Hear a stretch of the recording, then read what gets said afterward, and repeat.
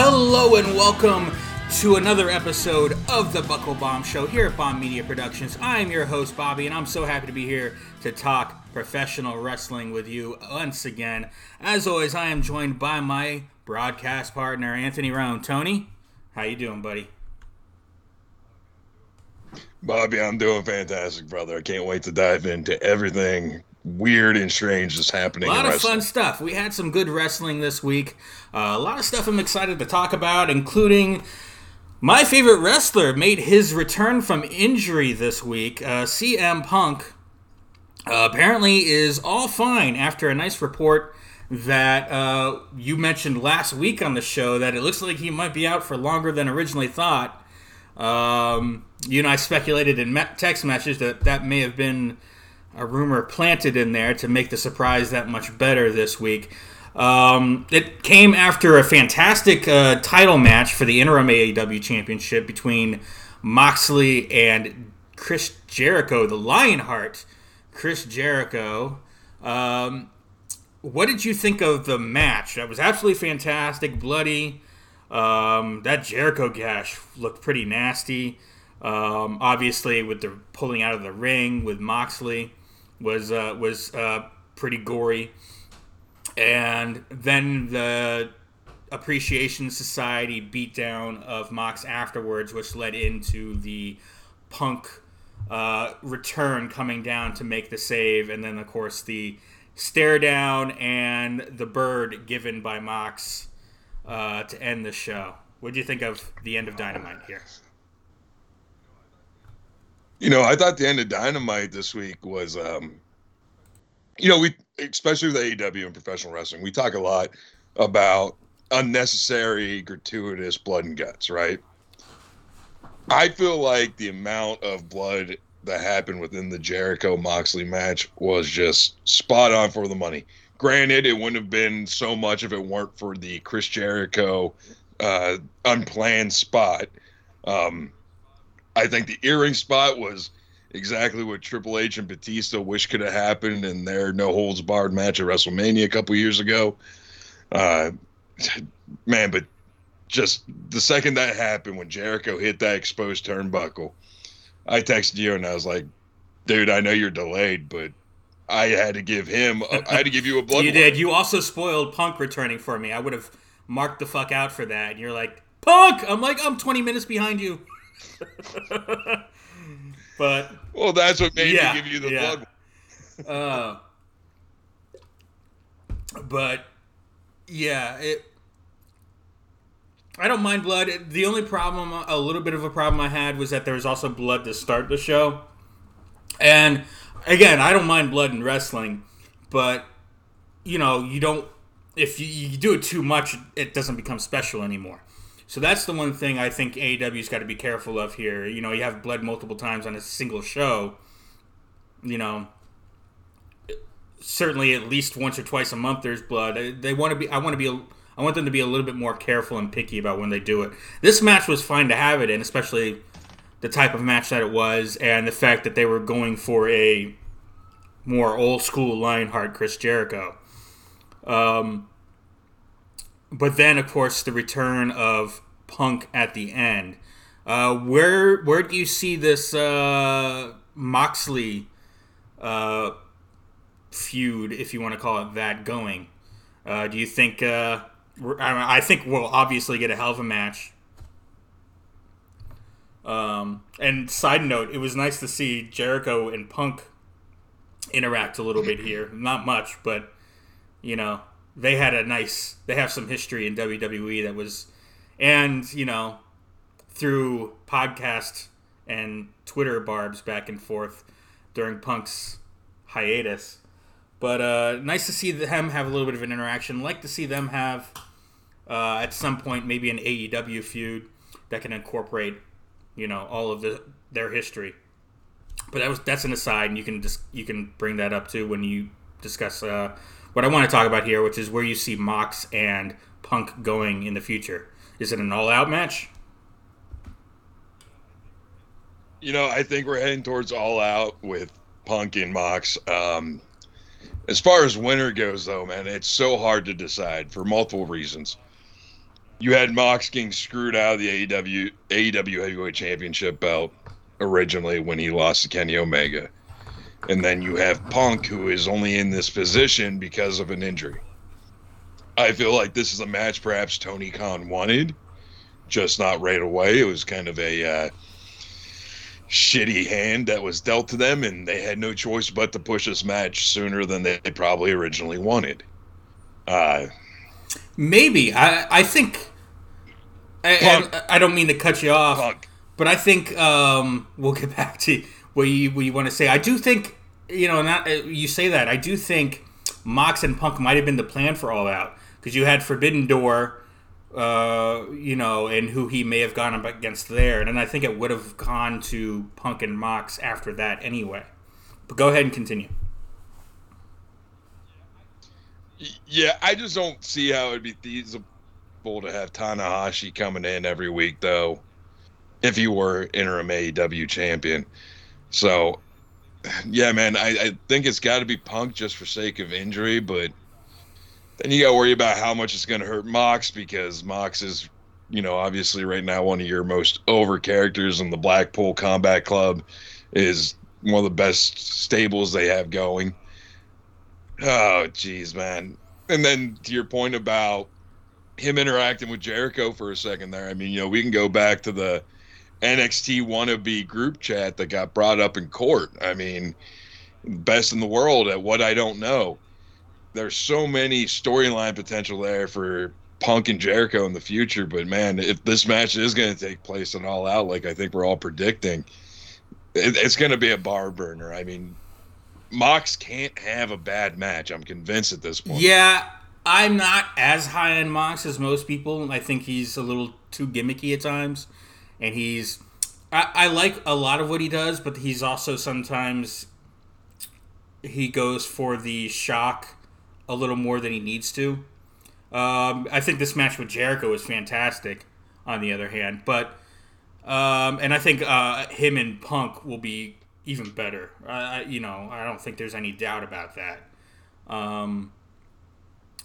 We'll see how we get there. That's the interesting part to me, is how we get there, and the story that'll be told in the meantime, because we know these two are going to tell a really good story. You already have your story written in. The Shield were CM Punk's protectors, basically, at one point. Yeah, if you want to reference that. Yeah. Moxley was one of the members of the Shield that was handpicked by CM Punk.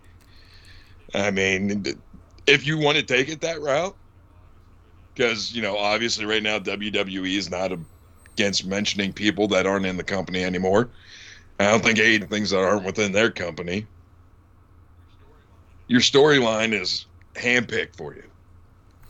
All right, yeah, it's all there. There's certainly a lot of different ways they can go with this. Moxley playing a little bit of the heel here, with the disrespect towards Punk, and as you see right there, flipping the bird to Punk. But that's also a little bit of that Blackpool Combat Club character, just of the whole group. They got that harder edge. You got to earn respect from them. I like the whole deal here, and I'm really excited. As a big Punk mark, I'm excited to see where it goes. All right. Not to cut absolutely. you off there. I don't think that Moxie's going to be the heel in this. To be honest with you, I don't think you actually need. No. I think he's going to be playing more of that role, but I don't think he's going to be a heel per se. I think it'll be a face v face match, but he's going to be the tweener, and he's going to be the one within the match playing more of the heel role and getting the heat on Punk a little bit more in the match, because more than likely. Do we know where All Out is? Is it in Chicago? Have they said yet for sure? It's typically in Chicago. Oh God, why is it? It typically is, but I think they hadn't announced it yet. Yeah, no, it was big news. No, they've already announced it, but it was a press release that they released. I think it was like a month ago, where they announced that it wasn't going to be in Chicago this year. I could be wrong. Well, let's see here.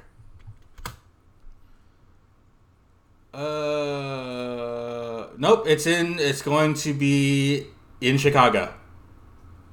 At the Now Yeah, Arena. then It's not going to be in the. It's not going to be in the there's stadium. It's not. Or it's not going to be in the big arena. It's going to be at the that's Now right. Arena. It's not. It's not gonna be at Allstate. Yeah, maybe that's what the press release was in regards to. But yeah, at that point, you have no choice but to have Mox with more of an edge and heel Because tendencies to him. Punk's not Because getting booed. you can't, yeah, you can't make Punk a heel in Chicago.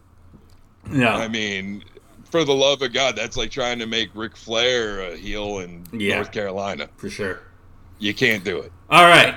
That'll do it for that topic right there. We're both excited about CM Punk returning.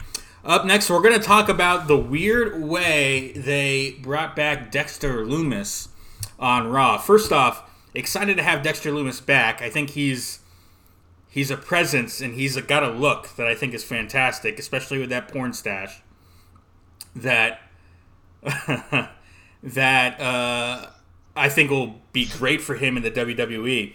But the way they brought him back was, it kind of was this viral thing. I didn't even notice it, and I was watching Raw live. I didn't notice it until I saw on Twitter everyone talk about what was that with that car crash in the background of the Kevin Owens promo, which you and I talked about that Kevin Owens promo and how great Kevin Owens is, and neither one of us caught what was happening in the background where there was a car crash, and I'll bring up the pictures here. Right there, and you had Doudrop and Nikki Ash in the scene. Nikki ASH in the scene, and some security people talking about it. And then later on in the show, you had this segment where in the background the car's getting towed, and let me go back to that real quick. In the background, the car's getting towed as they're doing this backstage segment in the foreground. And if you watch in the background, someone runs up to all the security people that are sitting there by the tow truck, says something to them, and all of a sudden they start running towards the camera. And as they're finishing their segment up, they run by everyone, and it's like they interrupt the filming of the promo. It's the way they kind of played it, and I actually liked what Bayley did here. She was like, it's like she took charge. Like there was a situation that maybe some of the girls weren't like, oh, do we do this again? What's going on? She's like, nope, follow me and kind of come on. So they made it look real. And then, of course, we end up coming to the main event of Raw, which was a hell of a match with AJ Styles. And after the match, we would have this really interesting framing here where they had, where they had AJ Styles win the match and he was in the corner, and he would kind of notice the commotion. Now, normally they would obviously frame it out, but it was storyline, and of someone getting arrested in the front row, and he'd lift his head up, and then you hear the announcers go, "Is that Dexter Lumis?" And then they just moved on real quick, and they never shown it. And it was obviously meant to be a little viral. Obviously, the way they framed the end, it was not real, but they didn't need it to. They already had the viral, what's going on with the car in the background, that set up this end here of Dexter Lumis and his return to Raw. What do you think is going on here? Where do you think this is going? I'm not saying this is where it's going, but somebody did bring up an interesting point on Twitter. And their interesting point was just the fact that they posted a GIF of the NXT Black and Gold brand invading Monday Night Raw back in the day when they were doing the three-way Survivor Series. You had Shawn Michaels and HBK riding on the tank with the roster walking in behind them. Kind of seems like they're setting up for this weird invasion of released stars that are coming back to take their vengeance on the company now that Vince is no longer there.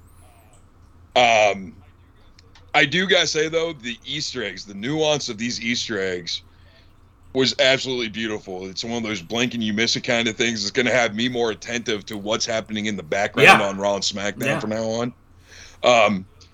And the other thing I gotta say, and I know you may not agree with this, the reminiscence of the whole "Is that Dexter Lumis?" the way they originally shot it with AJ being in the ring, kind of making what's happening in the front row a far shot.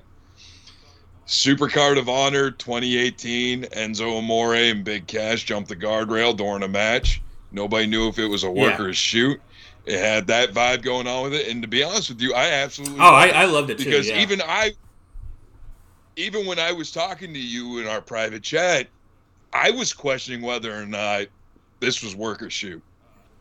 Uh, so whatever they have going on right now, and again, I'm not trying to, give too much credit because this is the honeymoon phase still of the new regime, but it's really hard to not like everything we're seeing. And especially in today's world of social media and Twitter, and you can get something, because that's how I found out. I'm sure that's how millions or thousands of people found out that were like us, that weren't even paying attention to what was going on in the background. It was just, as I do the John Cena, but in the background,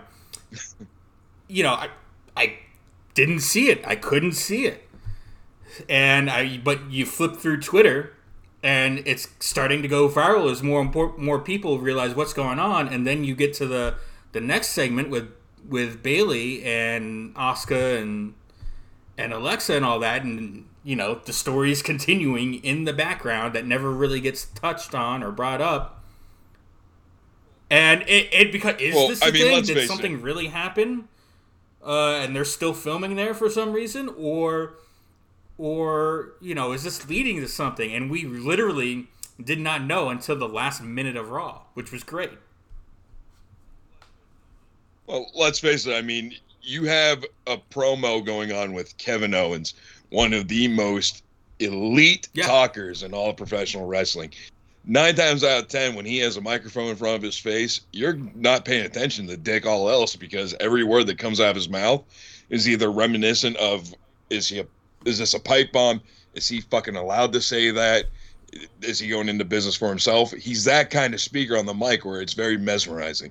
Then you have this faction with Io Sky, Dakota Kai, and Bailey, which is just one of those like, oh my God things still, because here's 2 women. One was on their way out of the company. One was for sure gone, coming back, being led by the tutelage of Bailey, who was injured. So it's very polarizing in that way. So it's very hard to focus on anything going on behind them. Now, with all that said, we all agree that we loved it. There's one piece of closure that I want out of all of this. Is Dexter Lumis and Indy Hartwell still married, or did they get a divorce? Is she available? I do believe Indy Hartwell had a little on Twitter. She had a nice little reaction. I think it was just a single emoji that was like the suggestive face, if I'm not mistaken. Oh no, it was just a thumbs up emoji. That's all it was. That she posted right when it happened. Hey. Didn't she on NXT TV after Lumis was released? Didn't she do something with the ring, if I'm not mistaken, or? I don't know if she did anything with the ring or not. I remember after he was released, she had like a little Twitter meltdown. That was a shoot for, that was a work in regards to her husband being released and everything like that. I don't know what happened with the ring. I don't recall. I mean, it was weird because they were really in the middle of this story, and they released Lumis, and there's a rash of them. Parker Boudreaux, who we can talk about in our quick jabs if we want, about him being all elite now. But they were in the middle of this story with 4 of them, and 2 of the people get released. That was interesting. Steph DeLander was the other one that got released. That was a part of that story, if I'm not mistaken. What was her name? Persia Parada. All I know is that release needed to happen for both of them at the time. Because if you recall, the last thing they did was at the NXT pay-per-view that was from Texas before... I forget which pay-per-view it was. But all they could think of to do with Dexter Lumis, the one guy who has all the potential in the world, is to have a clothing competition about who looked better. Well, that and have him making out with Indy Hartwell every show. But that was when And he was supposed to be like this Patrick Bateman right. serial killer kind of guy. It was so bizarre how things go off the That rails was in the when world they of had professional wrestling. like a 6 week span, and everyone blamed Bruce Pritchard, and who knows because he had taken over, but where NXT got a little horny for a while there. You had the rise of Nikita Lyons, which I know worked for you, and we might talk about a little bit in the next subject here. But and then that whole weird foursome of yeah. I think they're moving on from that. I hope anyway. Yeah, I hope, because NXT was getting a lot like good old JR on Twitter after 9 p.m. there for a little bit. It was getting. Right. Yeah. All right. Moving on from JR and his late night Twitter, we will go on to the WWE finally putting together their women's tag team championship tournament. Are you happy that this is actually happening? Do we think this would have happened at all if Vince was still around? And what do you think of the participants of the tournament? Obviously, we've already had a couple of matches. I know you're a little tepid about the inclusion of a certain NXT team because we're going to see NXT ourselves live, and you might want to see that piece of business in person from the second row where we'll be sitting. What do you think of this tag team championship tournament? This is the only time I'm going to say this. I fucking miss Vince McMahon. Never would have happened if Vince was around. Not a fucking prayer. And now because of that, there's a chance I'm not going to see my future ex-wife when we go see NXT. The fucking bullshit, man. Fucking bullshit. But no, this is good for women's professional wrestling. The women's tag team division is something that is much needed within WWE because of how much talent they have. And as we all know, you can't possibly have all of the women in a storyline for the women's championship. Just not going to fucking happen. So it gives all the other women something else to do in the meantime. God, I hate to say this. I hope Nikita Lyons goes out in the first round. Fuck. From the reports that we're getting about Nikita Lyons from the, I believe it was the Observer originally, where they're talking about how high they are on Nikita Lyons. She's got a big social media following. I may have popped into one of her live Instagrams and saw that you were in there as well a couple of weeks ago. So her doing makeup or something, and you were sitting there watching it. I popped in to see what was going on and left, but I saw that you were in there. I'm like, oh, that's fun. Well, because every now and then you'll pop in and she's doing like boxing or jiu-jitsu or something, or she's getting ready for a photo shoot. It's like, what the fuck does this woman not do? Do you know that she's a fucking like critically acclaimed Latin artist too? Yeah, it's insane. She's talented. She looks good. Like, she's only like, what, 21, 22 years old, if that? She's insanely young. yeah, something like that. So, Don't you say it like that. Don't you put that on me, Ricky Bobby. Oh, but yeah. Now, of course, my favorite, who I think is going to win in this tournament, because again, I've been saying, you need to put over the Bayley, Io Sky, Dakota Kai team. They need to go over and everything, and at least until WrestleMania, when you get to a Bayley Becky Lynch match. But I think Io Sky and Dakota Kai, I think they're going to be the winners. They're going to be your tag team champions. We already got them in a match against Tamina and Dana, and they won. And on SmackDown, we got Raquel Rodriguez, who they're also pushing, and Aliyah versus Xia Li and Shotzi. What do you think of the two matches we've had so far? One on Raw, one on SmackDown. I didn't get to watch SmackDown. A lot of shit going on this weekend. But the one I saw on Raw, fantastic. Who came out on top was Xia Li and Shotzi? It was Raquel and Aliyah. Oh, goddamn, well, that shoots that theory in the foot. Because in a perfect world, obviously when you look at these brackets, what would put the most eyes on what's happening is if you had Alexa Bliss and Asuka on the other side of the bracket, and that's who met in the final for the Women's Tag Team Championship. Since it obviously wasn't going to go that way, I would have liked to have seen Xia Li and Shotzi in the final and have Shotzi turn on Xia Li and team up with the female NWO, basically. Yeah, I could see Xia Li and Shotzi doing that, but again, if they're going to be a part of that at all, I mean, the others are on Raw, so they would be like a SmackDown extension of that. But I don't think it's not an NWO. It's just these three wrestlers that are on Raw that are working together. I would rather Xia Li and Shotzi because I like both of them, especially Shotzi. I'd like to see them get pushed in their own right. Now, what do you think? We'll start with next week's Raw. What do you think? We've got Alexa Bliss and Asuka versus Nikki ASH and Doudrop. Who do you think's coming out on top there? Clearly, you're going to push Alexa Bliss and Asuka. That's going to get you to the semifinals and get Dakota Kai and Io Sky against their current rivals. This Nikki ASH and Doudrop team, it has potential to make sense. You just got to get Nikki to drop that ASH gimmick. Let her go back to being Nikki Cross. Let her go back to being that brutal hellion that she was when she was with, oh, God, what the hell was the name of that team that Eric Young was the lead of?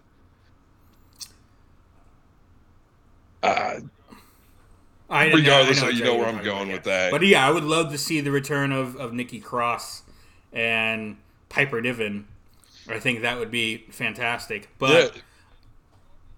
And you already have Doudrop in the heel gimmick, so the name makes no sense with what she's actually doing on the card. And think about Nikki, all the work that she's put in, she has transformed her body so much that she's almost unrecognizable than what she was when she came into NXT. So you just put them together as an ass-kicking female duo from the UK who doesn't give a shit. Money.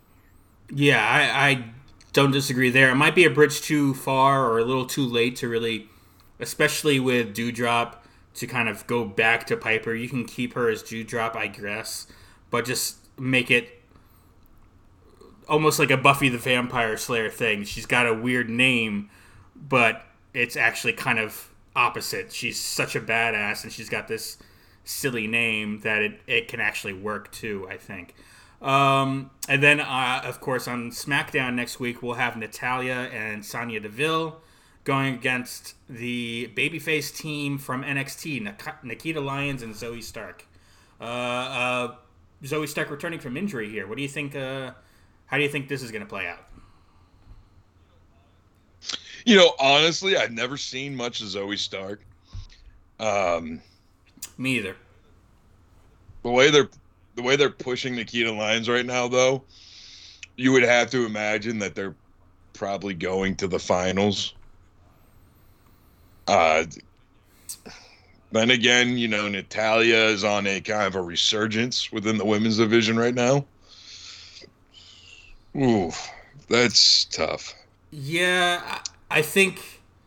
I mean, you've got Natalya and Sonya in there. They're two really good hands in the ring. Natalya, obviously.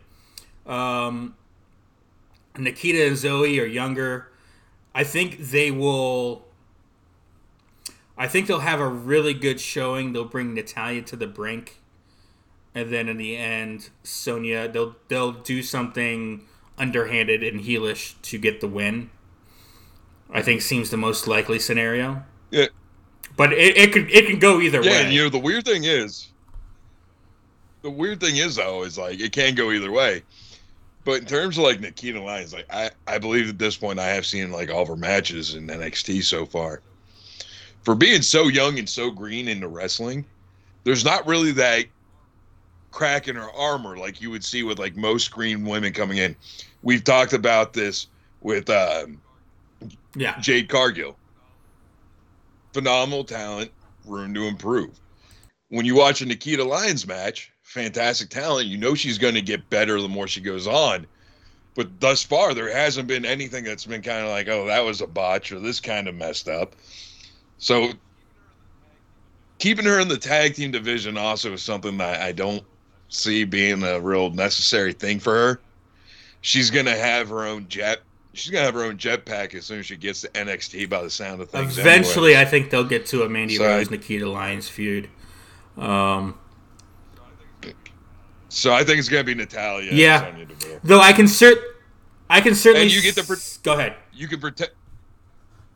You can protect her in that loss too, because you can have Zoe take the pinfall. Yeah. Therefore, you're not really diminishing Nikita Lyons' character. Right.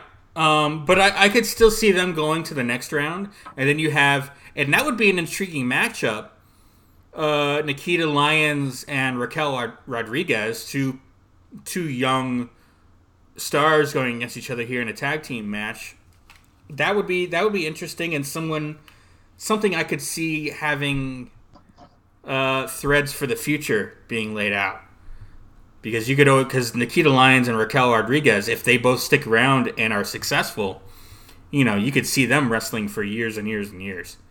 So that could be an intriguing matchup too. That maybe they want to push Nikita and say, hey, they got by Natalya and Sonya Deville, and okay, they didn't beat Raquel and Aaliyah, but who knows?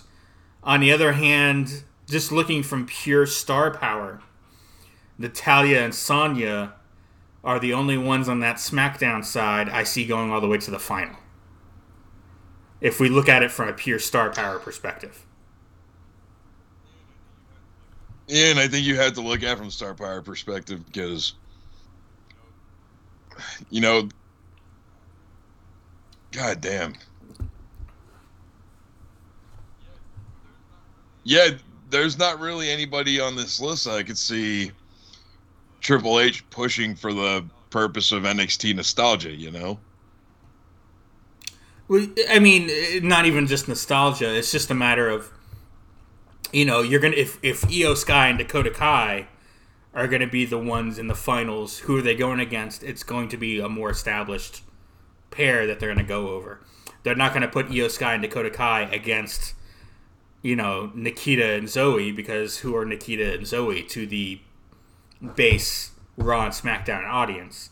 They're just getting introduced to them. So Io Sky and Dakota Kai going over,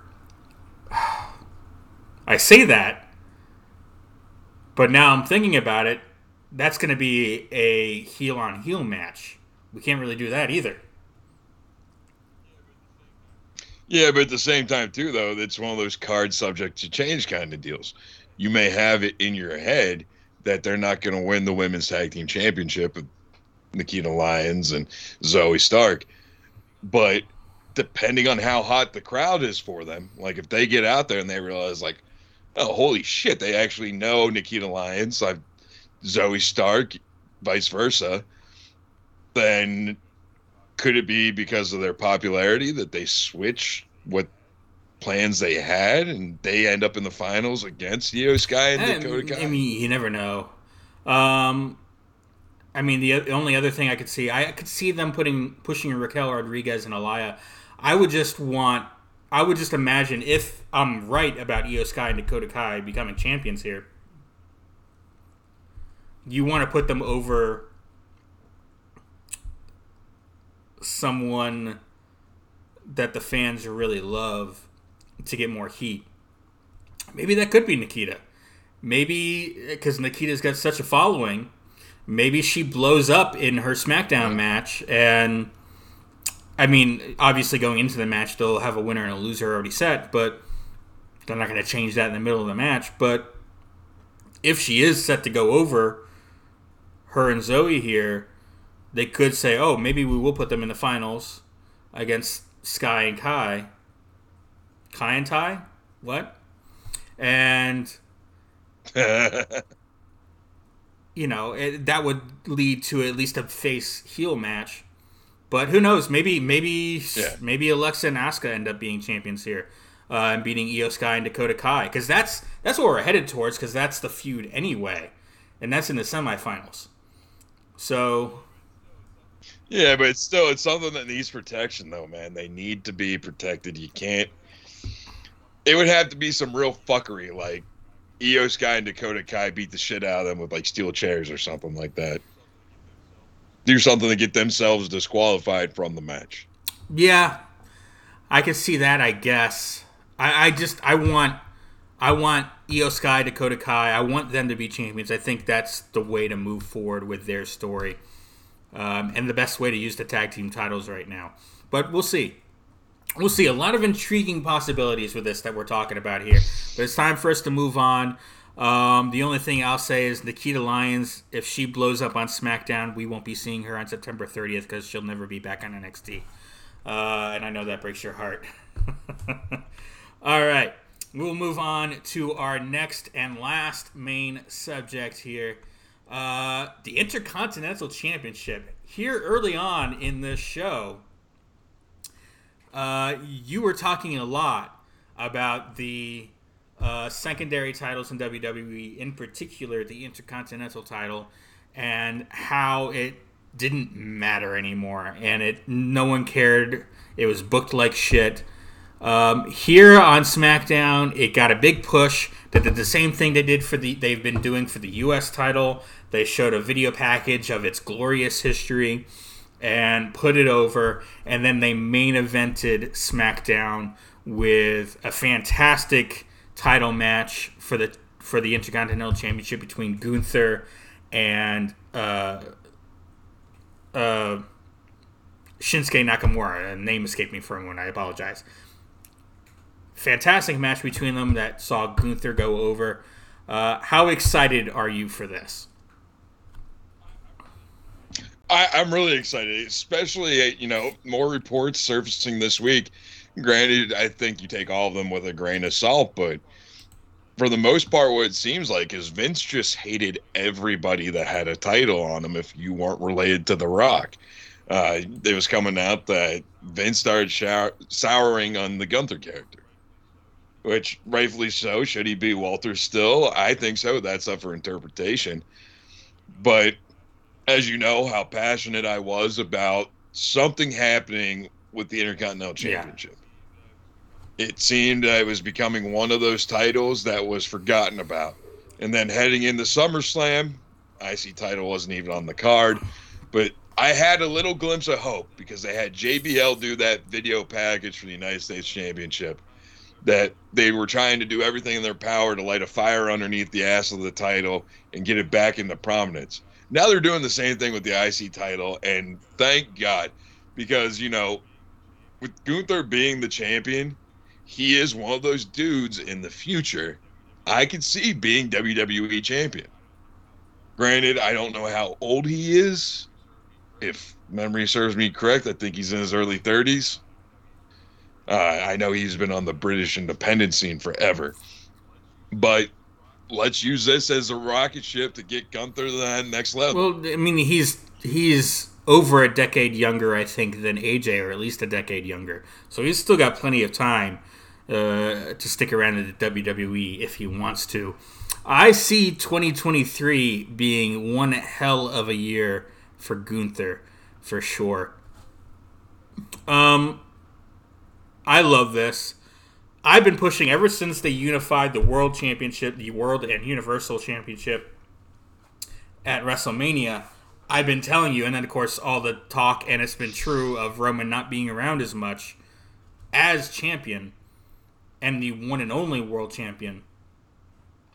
You had to push the US and Intercontinental. You had to push the mid-card titles to be really important, because they're going to be headlining shows and they're going to be headlining house shows. How are you going to do this if no one cares about the belts? Wait, we can say belts now. How about that?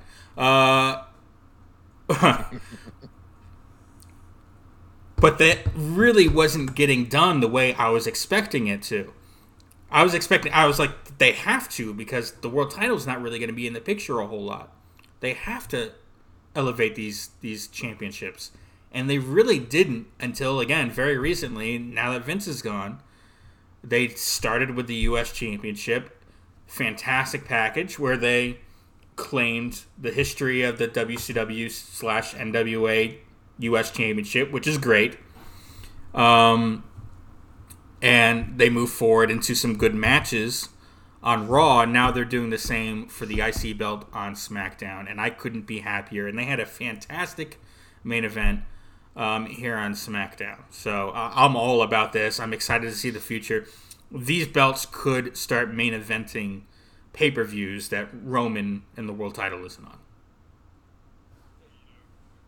Yeah, who would have thought that all it would have taken to bring these titles back to prominence and have people earning to see them more often in the mainstream eye was just a decently put together promo package with some images from the past and some stock footage. Right. Use that couple of million you spent for the WCW NWA library to good use. Because Lord knows, and we're getting to the card here real soon, I went through Peacock and had a real hard time finding stuff. There's not as much old footage on there as you think there is. That's Peacock in general. That app is fucking trash. I can't wait for it to tank. And I remember there was so much stuff on, we'll get to it when we get to it. That's going to be part of the card. But yes, the app is trash, at least for what we need it for wrestling, but that's a different story. Let's stick on the Intercontinental Championship here. Obviously, it's got a history going back to the 70s when Pat Patterson won it in Rio de Janeiro in a tournament, supposedly. Right? Who can forget? And it's had a great history since. It's always been sort of the show-stealing match. Obviously, probably the best ever Intercontinental title match being Steamboat and Macho Man Randy Savage at WrestleMania 3. A match everyone still talks about to this day. And I'm excited to see what they do with this title in the future, with both this and the U.S. title. Some may say it's Shawn versus Razor at WrestleMania 10. Sure. Unifying the belts there, absolutely. Nice ladder match. All right. We will move on to what is next. And what is next is the return for episode 2 of the card. We're going to get into that here right now.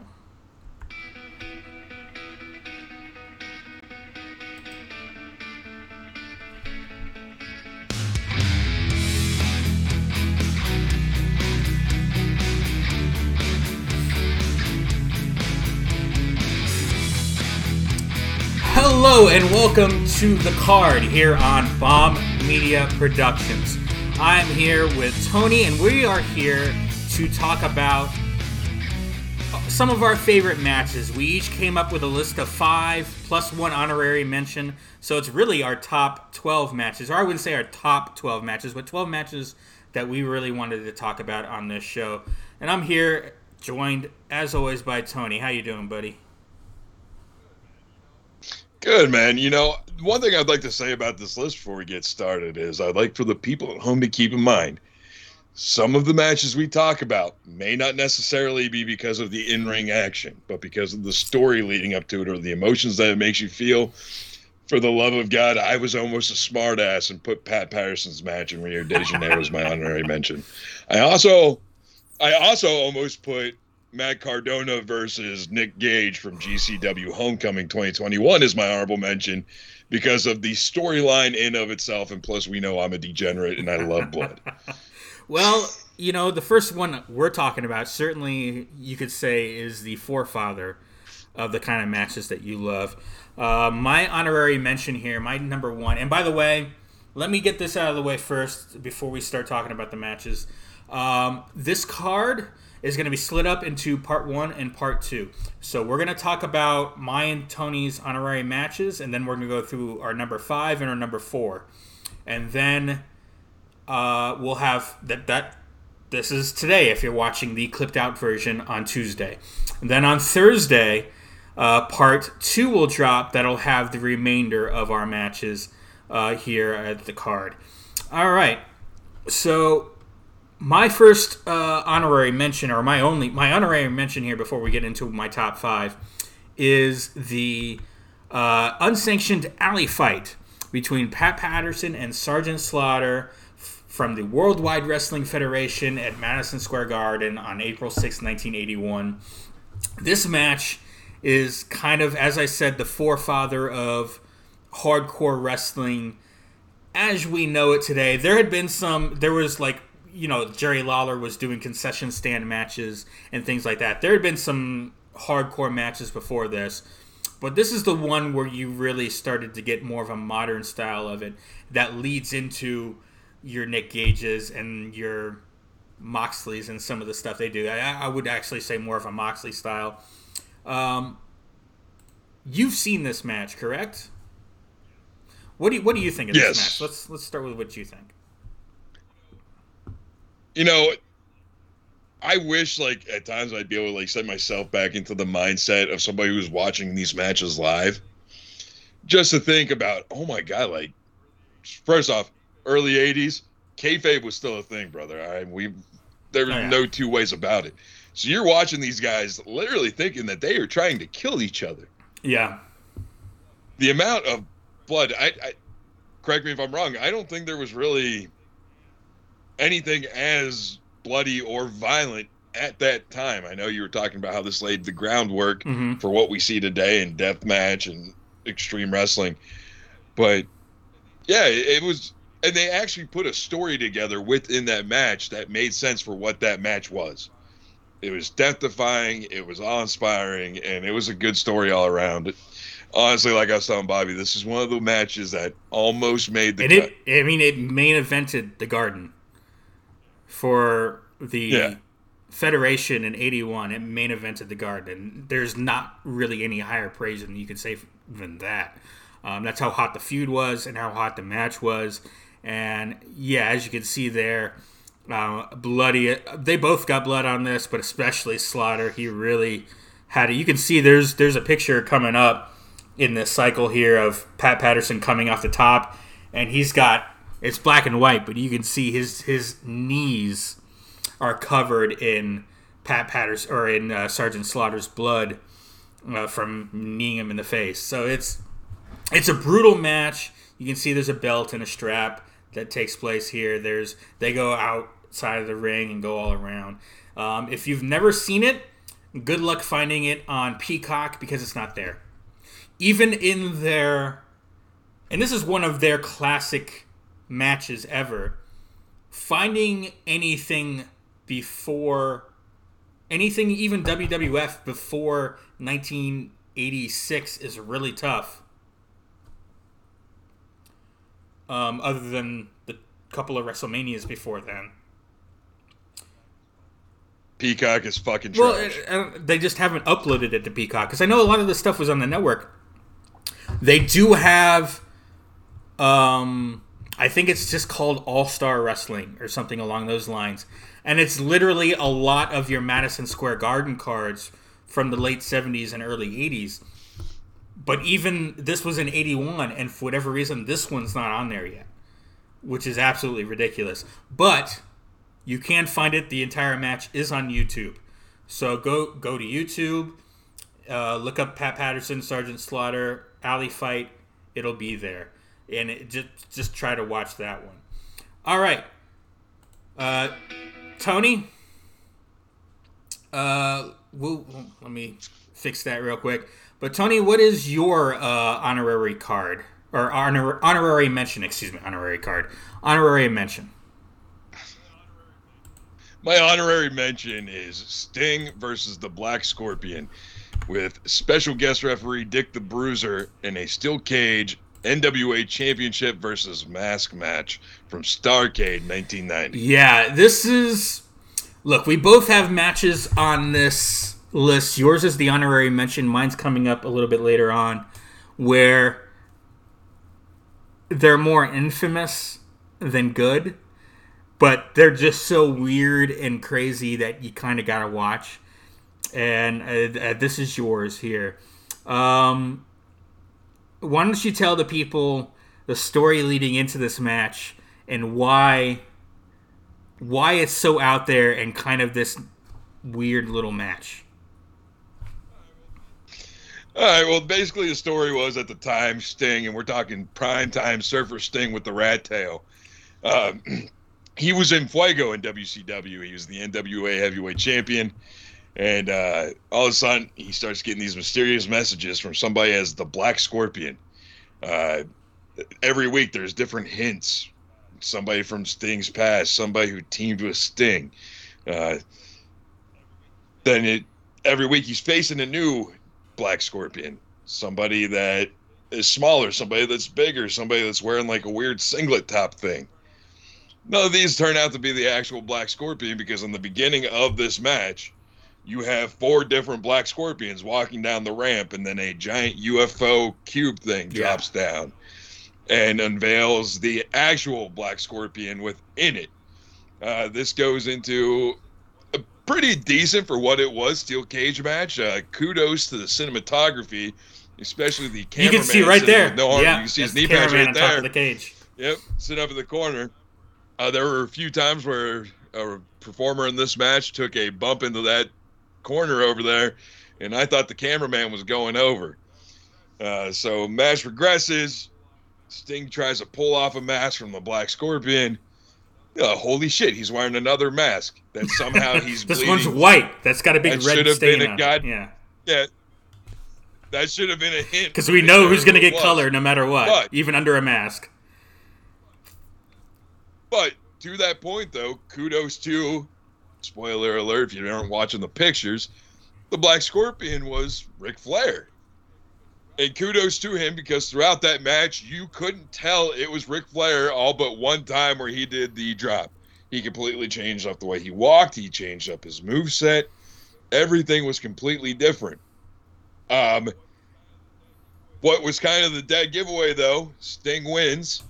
And before he can unmask the final mask from the Black Scorpion, in runs the 4 Horsemen. It was, at the time, Arn Anderson, Barry Windham, and the other member is escaping me right now, but also all the other Black Scorpions.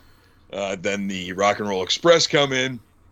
They can't get in the cage because the 4 Horsemen are blocking them from helping Sting. Excuse me. And out come, of all people, the Steiner brothers with a set of bolt cutters doing the most awkward cutting of a chain that I've ever seen in a steel cage match to get in there and really end it and, send everybody home happy. Which, keep in mind, impressive enough because the Steiner brothers were in a match prior to this one where they won a World Tag Team match defeating the one and only Great Muta and Mr. Saito, with the referee being none other than the legendary New Japan referee Red Shoes. This whole card is just a fucking fever dream. Yeah. So I suggest. We'll talk. I might talk about another fever dream card for an earlier Starrcade in a little bit, but this match, and I'd seen it a long time ago. I went back and watched it after you sent me your list here, and I updated myself on the story leading into it. Just absolutely crazy, and the behind the scenes of it, because this is during Jim Herd's WCW, and if you don't know anything about Jim Herd when he ran WCW, he was a pizza guy, all right, and he was just like a little pizza entrepreneur that Turner, who hated WCW, not Turner, but Turner Broadcast, the executives at Turner, hated WCW, hated that Ted Turner loved it and bought it. But because Ted Turner owned the company and wanted it and loved wrestling and wanted it on his network, there wasn't a whole lot these executives could do. They did everything they could to destroy it. And they put this guy, Jim Herd, in charge, who knew nothing about wrestling. And really kind of did some terrible things in this early WCW 90, 91. But until he was finally fired. And Ole Anderson had the book at the time. And, of course, Ole liked a very different type of wrestling. And also, Ric Flair and Jim Herd hated each other. So there's all kinds of politics and weird stuff going on during this time. But Herd liked a more ridiculous, crazy, you could say, WWF style of wrestling, but even more ridiculous and cartoonish, with things like the ding dongs. Yeah, the Black Scorpion's definitely weird with the Max Moon. I will give him that. So you've got Jim Herd on Ole Anderson's ass to try and come up with more crazy stuff. So literally, he changes up a card the night of and just writes down Sting versus Black Scorpion, having no idea who Black Scorpion is going to be or how they're going to do this. And literally just wrote it down in pen and gave that to Herd. And Herd apparently said to Ole, "Now you're getting it." And Ole's like, that was a joke. Pretty much. So now they've got this whole Black Scorpion character they got to come up with. So, and they do a decent little job of creating, what J.J. Abrams in the movie world will call a mystery box. Like, who is this guy? They tease him. You've got Ole Anderson doing an early version of the Shockmaster voice for the Black Scorpion. And, they would do these weird vignettes, and he'd drop hints. And all the hints seem to really lead towards Jim Hellwig, Sting's former tag team partner in California and in Memphis, I believe. But he was the Ultimate Warrior and was the WWF champion at the time. So that didn't seem to make a whole lot of sense. But that was kind of what they were almost teasing. But you're right. There would be different people that would come in and have different matches with Sting. And it would always be, that's not the real Black Scorpion. And at house shows, it would always be just a different random wrestler from the back. They would have dress up as the Black Scorpion that night and go out and have a match with Sting. But they never actually had, from what I understand, Ole never had a clear idea of where they were going. They were making it up as they went. Never knew who it was going to be. And finally, there was one night where they actually had a magician play the Black Scorpion and do a bunch of magic tricks. They take a plant from the crowd and they, turn his head all the way around 360 and they turn him into a tiger and, do maybe some of the worst supernatural wrestling segments. That all led to this match here at Starrcade where, like you said, the weird UFO thing drops and then opens up, and then there's the real Black Scorpion. You've got Dick the Bruiser out there in his pajamas, a special referee. There was Paulie Dangerously, even Paul Heyman, who was on commentary with this match with good old JR himself, which, my God. Of maybe any of the matches, by the way, of any of the matches on this list, this is the best commentated one for sure. JR and Paul Dangerously, absolutely. Yes. But Paul Heyman even makes mention at some point that this match has to end soon because Olive Oil needs putt pie to come home. Yeah. This match, fucking Cliff Note version would be, this is 1990 WCW, Quaaludes definitely going around in the back, and I'm sure a lot of this storyline had to do with some hard drug use and heavy whiskey drinking. And, again, Ric Flair and Jim Herd didn't get along, but a month after this, Ric Flair would win the NWA kind of becoming WCW World Championship from Sting, and the speculation is that was because he did Herd this favor of being the Black Scorpion on this night, and it won him some brownie points with Herd, and he became champion again a little bit later on. So but it was just this crazy, weird, one-off gimmick that they had no thing. And the match itself isn't bad. I would say probably the worst of your Ric Flair Sting matches, because Ric Flair couldn't work like Ric Flair. But it is what it is.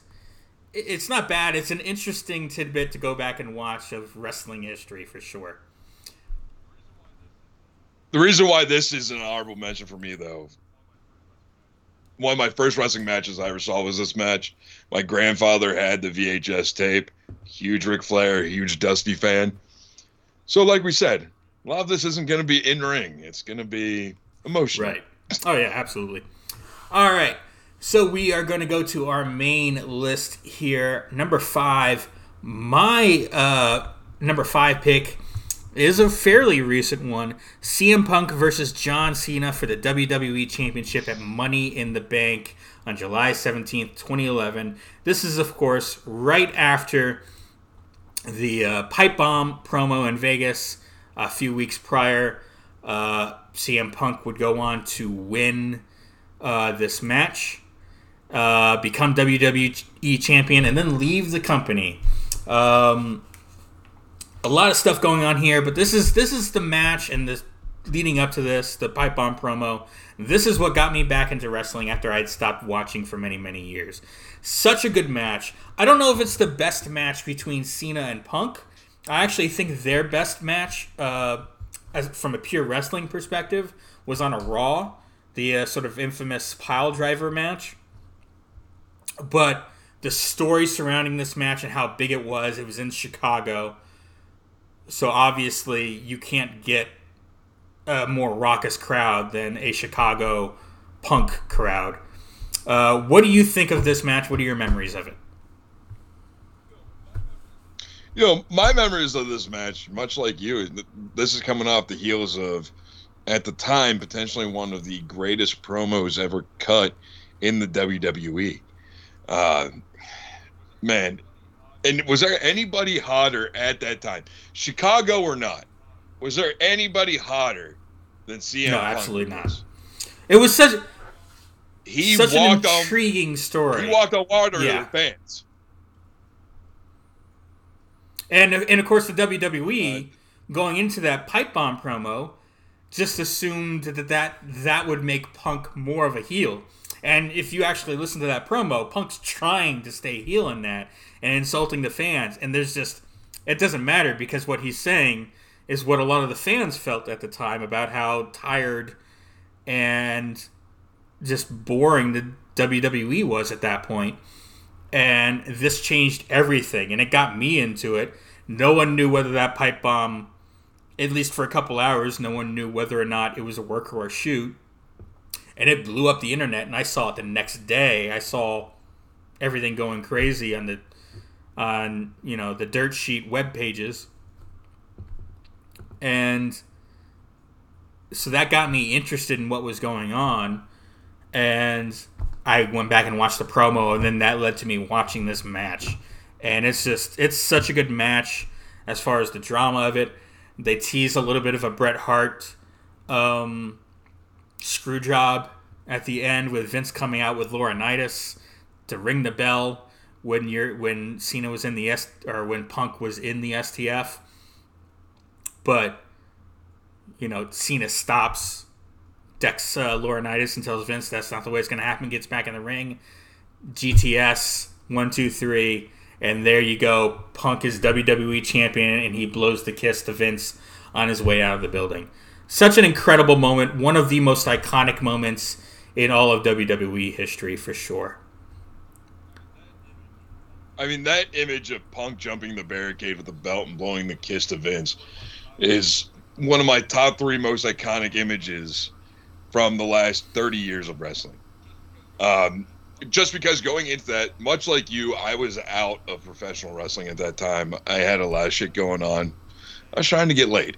And social media blows up because of this, and you're fucking confused because you have CM Punk sitting on top of the rampway wearing a Stone Cold shirt, and you have John Cena laid out in the ring that was apparently from a match that CM Punk wasn't in.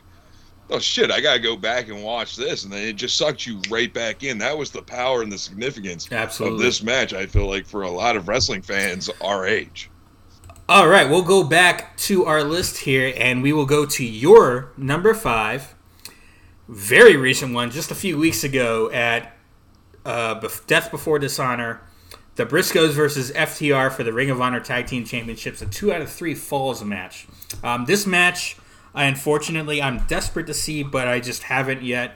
It's escaped me, and I haven't gone back to watch it yet with all the things I've got going on. So you're going to have to do the big work here of talking about this match and how good it was and why it's on your list. All right, well, let's make one thing clear right out the gate. FTR is the greatest tag team working in professional wrestling today, with Dax Harwood potentially being one of the greatest wrestlers in the world working today. Then you have the Briscoes, who arguably are number 2 on that list. Fuck your Young Bucks, shove them up your ass. These two teams, when you put them together, are magic. These are 2 old school, hard hitting tag teams, very similar style. They care about the work rate. They care about putting on a great show for the fans. When they're out in that ring, these are 2 teams. They can give a fuck all about anything else. It's for the fans. It's making sure everybody goes home happy. With that said, there were so many spots in this match. And I don't mean like big spots or we're going to do 100 super kicks. This match paid homage to the greats of professional wrestling. The Doomsday Device, you had them setting up, you see here for this crucifix off the top rope. So many moments in the match. One sticking out in my head right now with the nasty table bump to the outside. One of the Briscoes did to Cash Wheeler.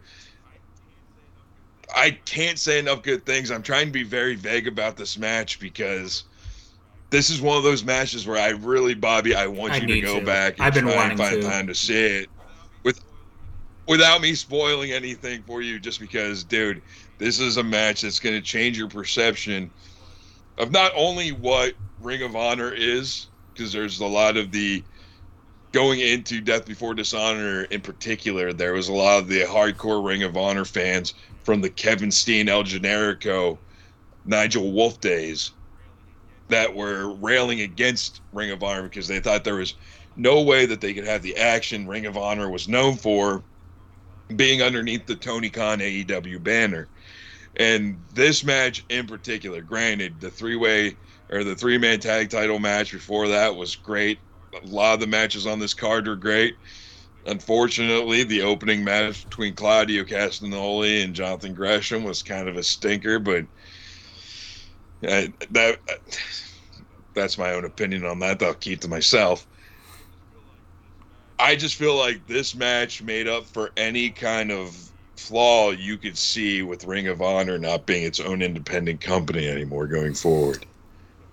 And the magic in this match was just far above and beyond anything you could have expected, even though you expected coming out of FTR.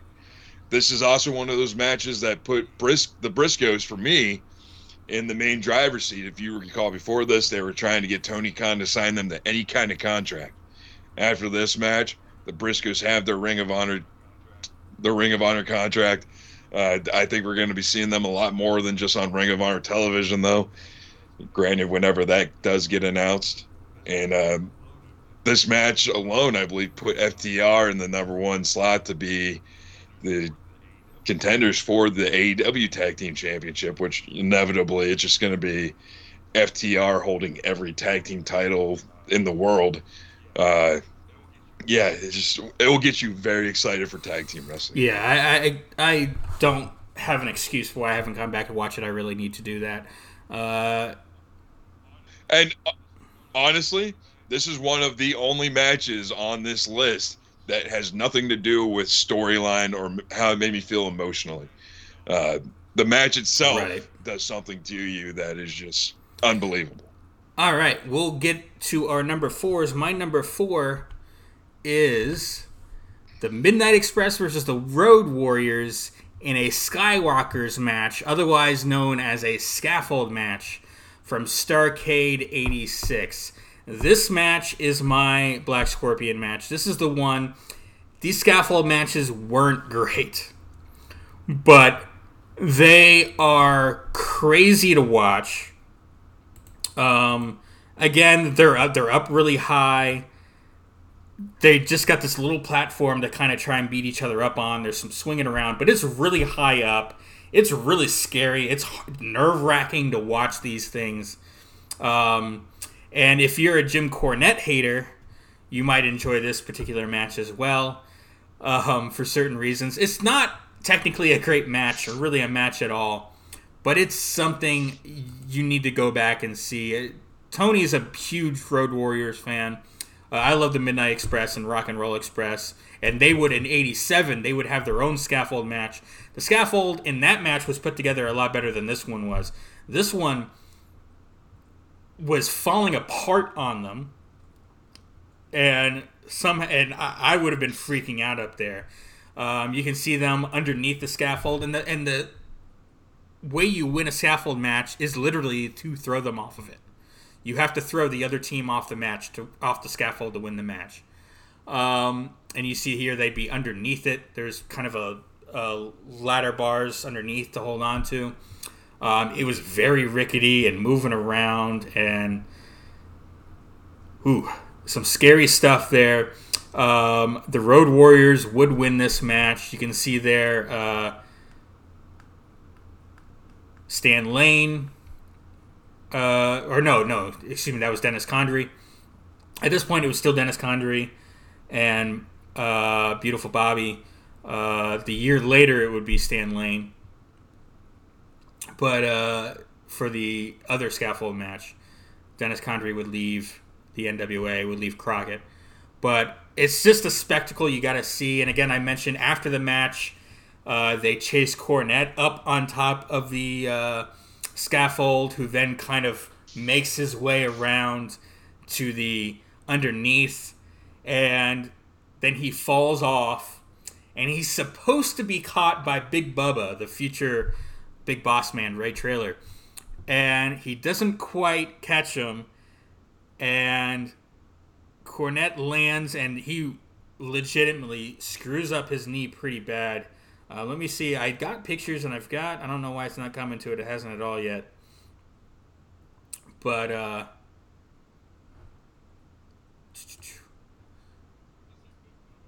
we'll just say Big Bubba doesn't exactly not quite do his job. But you can see there's a picture of the aftermath. There's a picture of Cornette hanging from it. I've got a GIF of him actually falling, if it'll come up here. And for some reason, it's not, unfortunately. But it's such a... Yeah, just go back and watch this match. It's not terribly long. Obviously, there's not a whole lot they can do on top of this scaffold other than throw punches and kind of take... Oh, there's the GIF. There it is. You'll see Cornette fall. Bubba's supposed to catch him. He doesn't. And he completely blows up his right knee. Absolutely terrible. I imagine there was you motherfucker throwing him. There's another picture that's not coming. There it is, right there. That apparently is a picture of a picture, but you can see that's after the match. You can see Bubba in his bowler hat there. But there's Cornette getting that knee looked at, and you could just see how he's in the middle of a fucking tirade there of a rant. But the funny thing is, the first time this pulled up, I, for some reason, thought it was a member of KISS wearing a really tiny hat. So. But yeah, this is something to go back and see just for the spectacle of it, not for the how good the match is by any means. But this was they called this the Night of the Skywalkers, this Starrcade. So it wasn't the last match, but it was kind of your main event. All right, we will move on to Tony's number 4. And Tony, what is your number 4? My number 4 is Cody versus Dustin from Double or Nothing 2019. This was the first AEW pay-per-view under the AEW banner. Man, this is definitely an emotionally driven story for me. Coming into it, first off, I didn't know Dustin, or as we knew him as Goldust, wasn't with WWE anymore. So when they started rolling out the promos for this and leading up to it, it was a lot of Cody asking Dustin to give him a match. And anybody who's an old school WWE fan, back 2015's longer than that, Cody wanted to do a match with Dustin for whatever reason. Things wouldn't permit that. Uh, Dustin eventually gives in to Cody's wishes and gives him a match at Double or Nothing. The basis of it is Cody feels like he was never good enough to fill the boots of Dustin. Dustin feels like Cody's a spoiled brat who is always favored by Dusty. So the storyline right there of who's Dusty's favorite child. At the time, Cody is deep within the throes of being Cody Rhodes the prick. I believe this was the time where he was teasing a presidential campaign run with a teddy bear as his vice president. And then you have Dustin he wants to be left alone. He wants the simple life.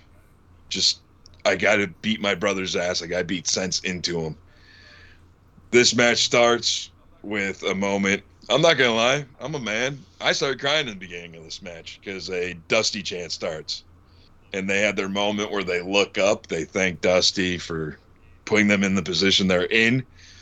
And then the bell rings, and this is everything you expect of an AEW match because everybody gets color.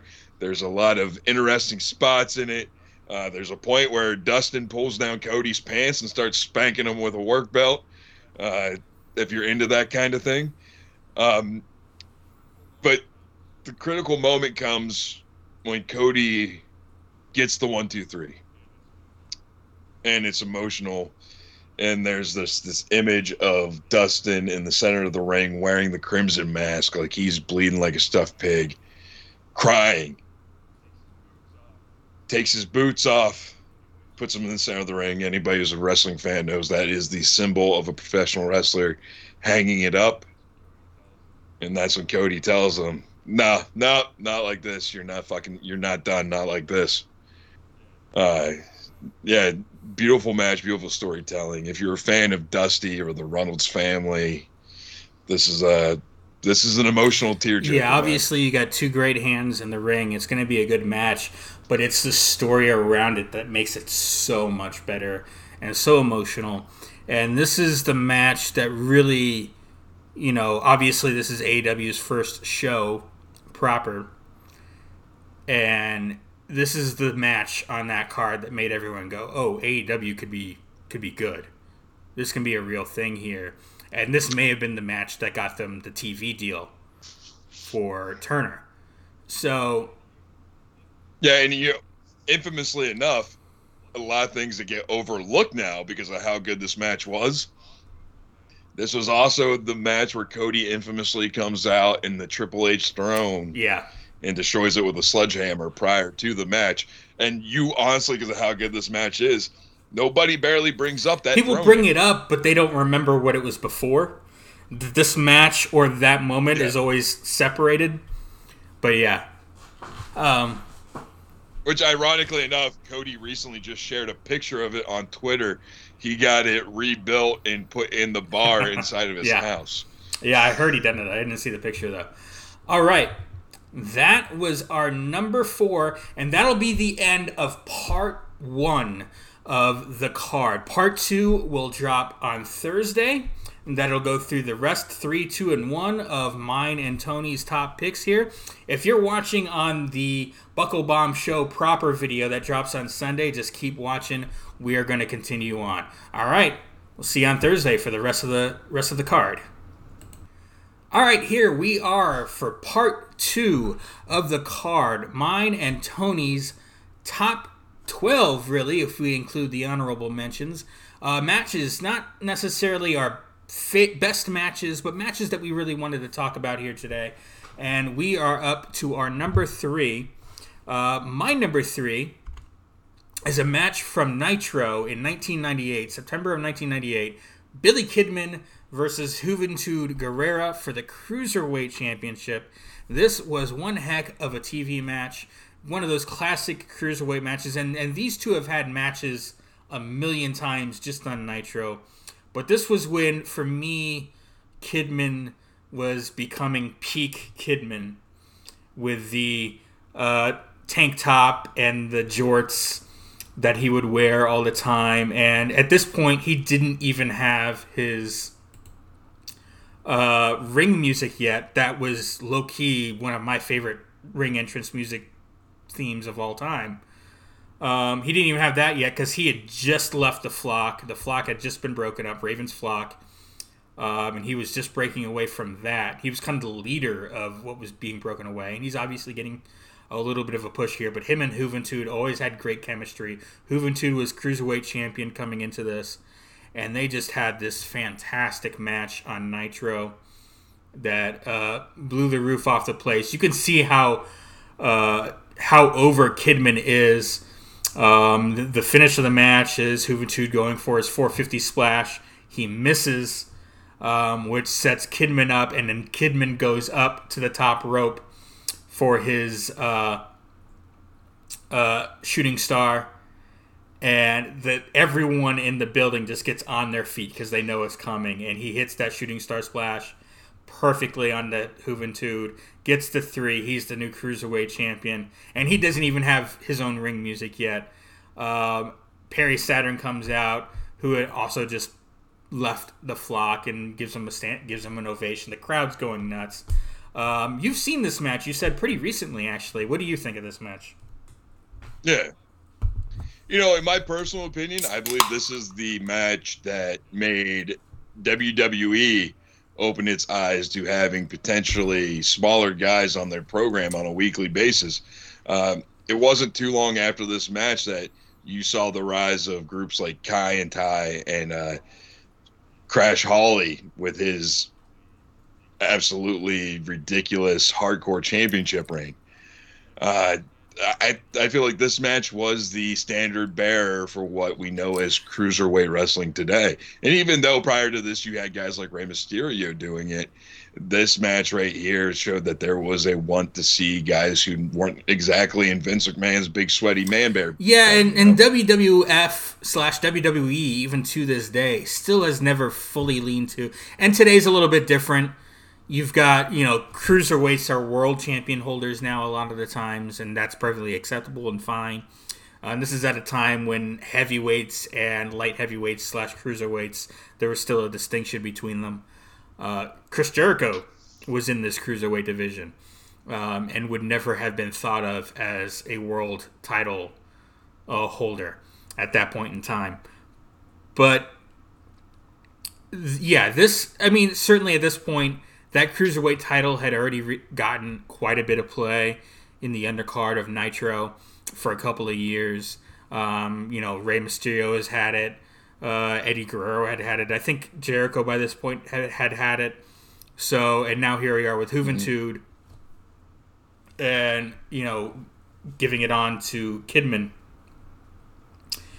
and just a fantastic match. Like you said, there was another match I was going to put into this place.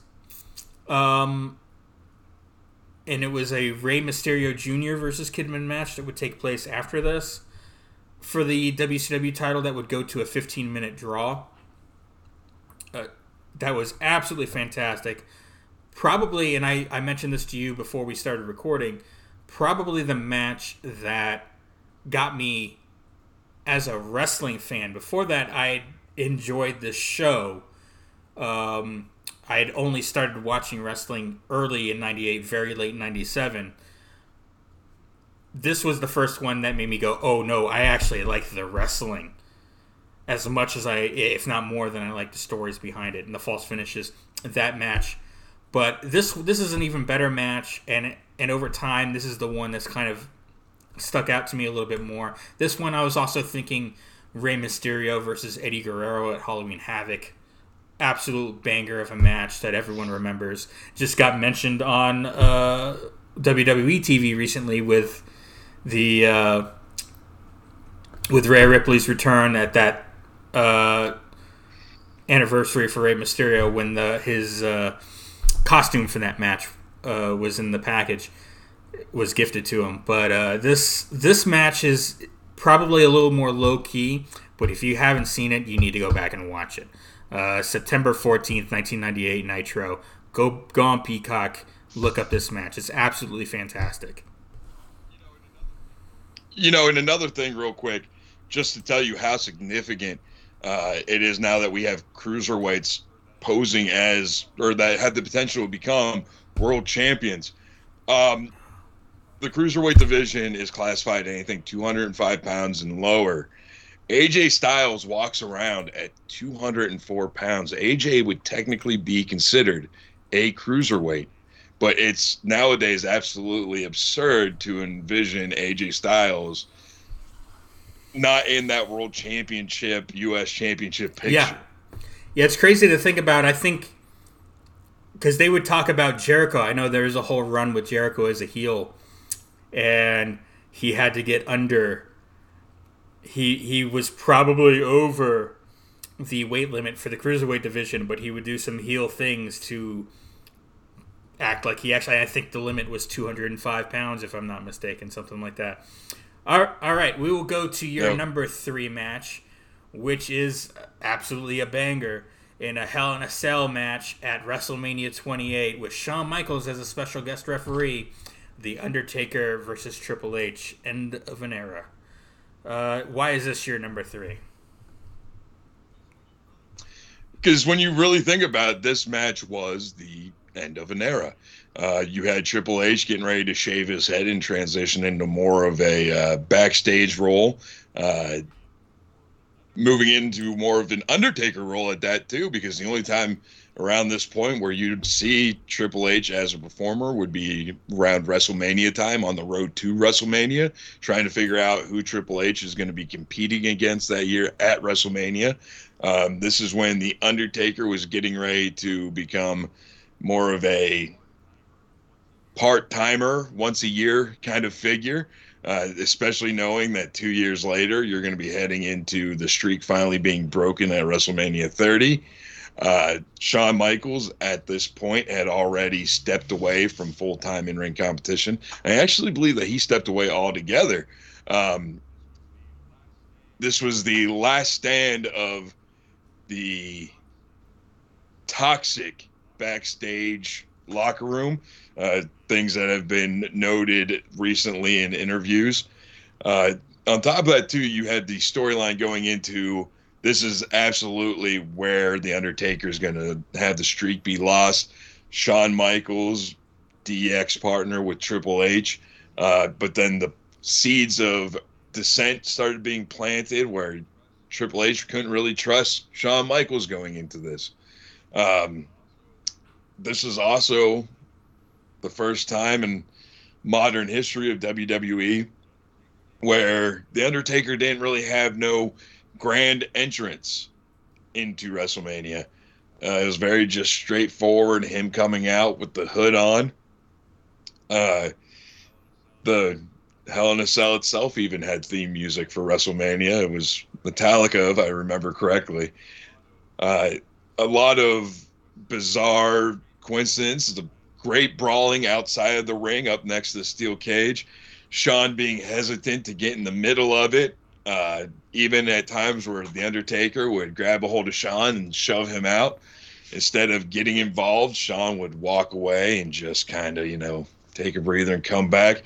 And that's when the hardware gets into play. The infamous steel steps with the sledgehammer spot, the Hell's Gate, as you're showing now, on top of the stairs. Just this match, to me, embodied everything that was the Attitude Era going to the wayside and making room for moments to take place from the Ruthless Aggression Era and the era that we now have today. Yeah, I got to see this match pretty recently, about 6 or 8 weeks ago. I had it randomly playing as I was setting up, I think, for one of our live streams. And I ended up stopping what I was doing and ended up just watching the match because it's just so good. It just drew me in. And Shawn Michaels, who at this point had been retired for 2 years after his match with Taker at 26, he was fantastic as the referee role, his facials, his storytelling here in this match, and just the destruction that these two guys were doing to each other, and his reactions to it, and how happy he was. And then, of course, on the stage afterwards, which was supposedly a completely improvised moment with all three of them arm in arm on the stage afterwards, which is absolutely fantastic and tear-inducing as well. Yeah, we go into that conversation of iconic images from professional wrestling in the last 30 years. That image of them on top of the ramp, three of them supporting each other up, man, it just, if watching that match and how it ends doesn't do something for you in here, you have no fucking heart, and I don't know 100%. what to tell you. All right, we will move on to our number twos. My number two is AJ Lee versus Caitlyn for the Divas Championship at Payback 2013, June of 2013. This match is long before any women's revolution or evolution. This is even before the NXT was having their fantastic women's match. I think you had Charlotte and Natalya at the first takeover. Wouldn't be for another year or 11 months yet. But I think this match really is what started the ball rolling on getting to some of those women's matches that would actually have time on shows, and they would be able to actually tell a really good story. This is very important, I think, to the evolution of women's wrestling, especially in WWE, to what it is today. Before this, it was just comedy spots for your piss break match between what they thought were the good matches on the card. And this was definitely a transition away from that. What do you think of this match? I think you're absolutely right. You hit the nail right on the head there. This was the start of what we would later know as the women's evolution in professional wrestling. The storyline, I will admit, has escaped me to an extent. Watching so much wrestling over this last week to kind of prepare for this. But from what I do recall, this was like AJ Lee's fanfare push, wasn't it? Well, she was the big heel. This was at a time when AJ was still with Dolph Ziggler and Big E Langston. Yeah. Big E Langston. And Dolph at this point was kind of getting that big. He was world champion now, and he'd kind of been turned babyface by the fans, and he was working Alberto Del Rio. In fact, it's later on this card when he had that match against Alberto Del Rio where he got the concussion and would be out for a while, and that kind of screwed up, ended his run, unfortunately, a little early. But leading into this match, the story, I mean, it was still, they had a little ways to go. It was still a WWE Divas storyline of, Caitlyn was in the ring and she'd be getting these secret admirer messages from someone. And she went out to the ring and she's like, okay, who's my secret admirer? They said they'd meet me here tonight. And out comes Big E Langston, right? And he's got flowers. And he comes out to the ring and he grabs her and she looks really into it. And he leans her down and goes in to kiss her and then just drops her. And AJ Lee's music plays, and so it was that emotional kind of BS women's story. It still had the time, but the emotion was there. There was a story at all, which was really good, and it did play into the match really well. And AJ Lee would go over Caitlyn here. Again, they told a great story within the match that complemented the story they were telling around it, and that Caitlyn really was emotionally compromised here and just wanted to really beat up AJ Lee to the point where she had AJ Lee beat and was like, nope, I'm not done with her. And that ended up coming back to cost her the match where AJ Lee would get her Black Widow submission move on her and Caitlyn would have to tap out. The WWE fans weren't exactly caught up on women's wrestling at the time either yet. Caitlyn was the clear babyface in this, and she's crying and emotional after the match, and they're just booing the hell out of her. They're like, oh, female emotions, boo. Which, not exactly the best look for the WWE Universe today. But they had some. They had built the WWE Divas division to be this thing to be laughed at and mocked up to this point anyway. So it was going to take some time to, I think, catch the audience up, and they have done that. But this was the first step, and it's such a good match, and a thing you really need to go back and watch on Peacock. All right, that'll lead us into your number 2. Cody versus Nick Aldis for the NWA Championship at All In, the precursor to AEW promotion. This was an independent card. There was no actual... Ring of Honor kind of co-promoted it, mostly on the production side with their equipment and their staff. But otherwise, this was a show put on in an arena, and a sellout at that, by Cody Rhodes and the Young Bucks. And this was basically your main event, Cody versus Aldis for the NWA title. Why is this your number 2? All right, well, I'm going to correct you. This was definitely not the main event. This was actually the middle of the card. Let me set the stage for you. People were wondering, after the success of Supercard of Honor selling out Madison Square Garden. Actually, I think it was a little bit before that. So people were asking if New Japan could sell out 10,000 seats. I remember it was very specifically a tweet by Meltzer saying there's no way an independent show could sell this many seats or whatever. Yes. And Cody said, I'll take that bet. And I think it was a year or something later they had this pay-per-view.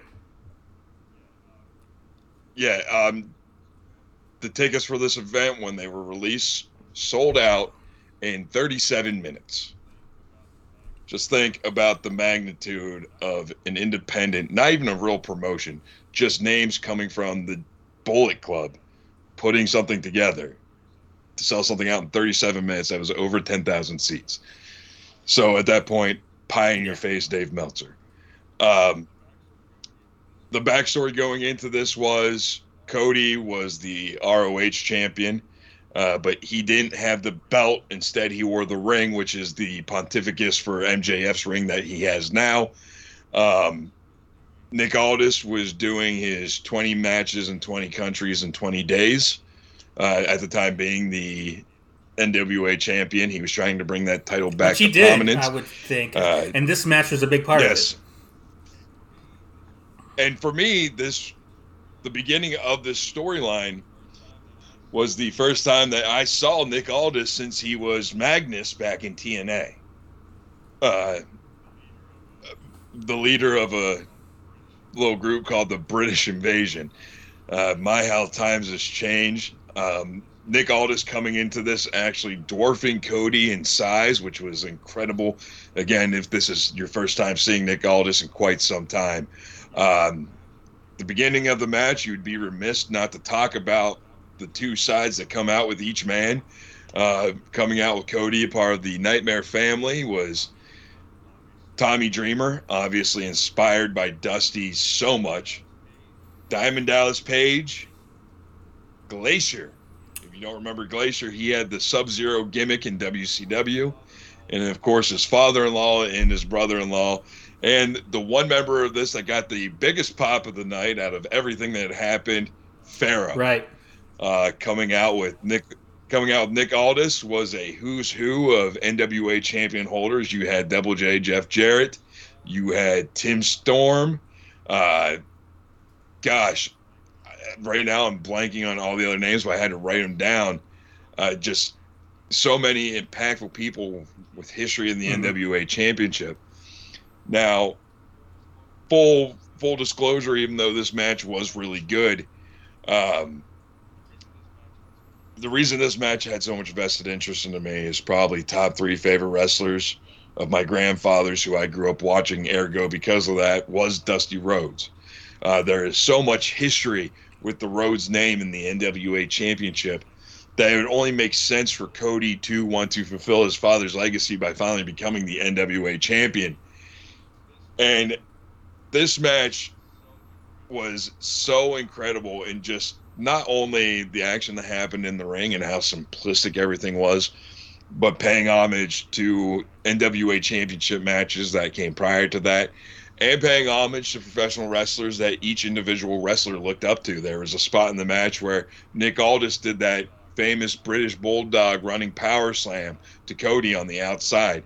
You had Cody taking moves from Randy Orton and Ted Jr. Throughout the match. There are little nuanced things like that that happen. And of course, you can't have an NWA match, championship match without paying homage to Ric Flair, Cody getting some real good color on the outside. And then everything to the finish. The finish wasn't anything real fancy. Nick Aldis tried a sunset flip, to which Cody countered by just sitting down on top of him, getting the 1, 2, 3. Very emotional, as you see right here, end of the match. Cody actually receiving the NWA championship. Earl Hebner. Yeah. Earl goddamn Hebner refereed this match. And when he handed that belt to Cody and he flipped it for him to make sure that Cody knew he was going to be holding that title the right way for his first time holding it, dude, just this match just hit you in the feels and was good for all the right reasons. This match was a bit of a precursor to the Cody Dustin match that we talked about earlier. Earl Hebner refereed that match as well. But yeah, this was the first time I knew Billy Corgan had bought an NWA or the NWA and was kind of running it.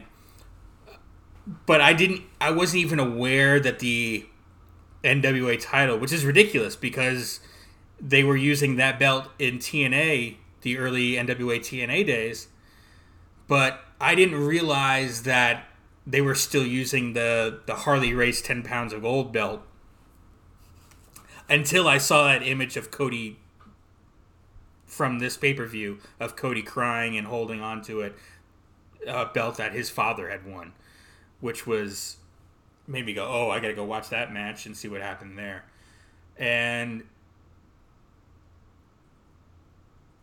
you know, for those that, to go a little bit further into that, the whole NWA/WCW title had a little bit of a complicated history. The NWO title kind of became the WCW International title, which was then unified with the WCW title once the NWA kind of broke away from WCW. So, but that WCW title always claimed the history of the NWA Championship, and even further on, the WWE World Heavyweight Championship, the big gold belt, would claim the history of that belt. So there's always been a disputed history and disputed claim of the NWA World Heavyweight Championship there. But that's what got me, was that belt and Cody Rhodes holding that belt. The image of that at the end of this match that I saw, I had to go, oh, I have to see this. And it was an absolutely fantastic match. Absolutely deserving of your number 2 spot for sure. You know, and just to put this in perspective, anybody who was a wrestling fan throughout the 90s, there's 2 images of the NWA World Heavyweight Championship that everybody seems to recall. Number 1 being Shane Douglas winning the NWA Championship in ECW and saying that this is a relic of the past, right, it's bullshit, and throwing the belt in the trash. Then the next time you see it is a few years later in WWE, of all places. Dan Severn was working for WWE, the UFC, and the NWA all at the same time. Just recently, I went back and watched the first few UFCs on ESPN Plus, and Dan Severn actually comes out to the Octagon, I believe is either UFC 3 or UFC 4, with the NWA Championship. After that, you don't see it again until Jeff Jarrett's holding it in TNA, and then you had many greats like Samoa Joe, Christopher Daniels, AJ Styles, all holding the NWA Championship. But to me, it never really seemed complete again until you saw it with Nick Aldis, and you saw what Billy Corgan was doing. And then once it was in the hands of Cody, because it is Cody on this list, because at the time WWE owned the Rhodes name, and how fucking petty they were. They wouldn't let Cody use the name Rhodes, but they let Brandy use the name Rhodes. Well, I think it was the Cody Rhodes name in its entirety. It's weird and complicated. Yeah. Obviously, we talked about Cody versus Dustin, and they billed it as Cody versus Dustin, not Cody versus Dustin Rhodes. So Dustin Rhodes was still using the Rhodes name, but that was also more story reasons. You want the simplicity of just brother versus brother, Cody versus Dustin. But that's a whole separate thing. But yeah. But nonetheless, the NWA title, while it rose to prominence with Nick Aldis being the champion and the hell of a job he did with it, something seemed right about that title being back in the hands of another Rhodes. And you talk about the title sort of disappearing. It was still getting defended, and it was still around in the independents. There was still an NWA per se. No one cared at all. And you talked about Dan Severn in that time period.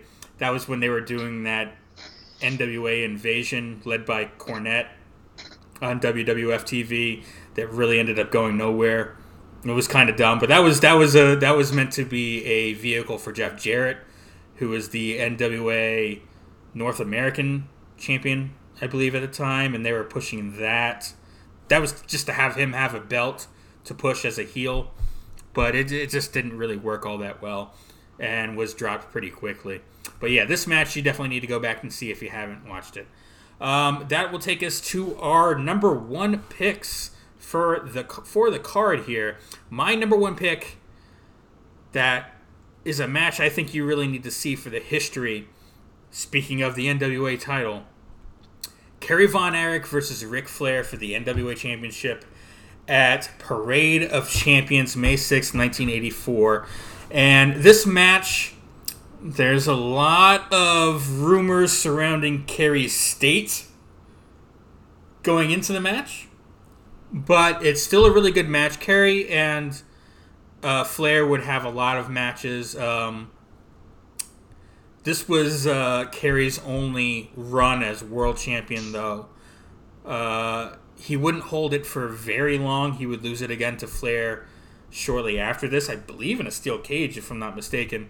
But this was, of course, not too long after David Flair's untimely passing in Japan. And this was sort of the memorial show at Texas Stadium, an absolutely humongous crowd for a territory, one of the biggest ever for world class for Dallas. And this match was the main event. Kerry would go over and win the world title here. Tears running down everyone's face, everyone crying because of the emotions of the moment. What are your thoughts on this match? I know you've seen it. What do you think of Kerry and Flair here? Well, first off, anything Von Erich and Flair is always going to be good. The emotion behind this match, you have Kerry Von Erich, the Von Erich name weighing so heavily in the state of Texas that to this day, Lacey Von Erich, every time she's wrestled in Texas before she quit wrestling, although not that good, still Von Erich still got massive pops.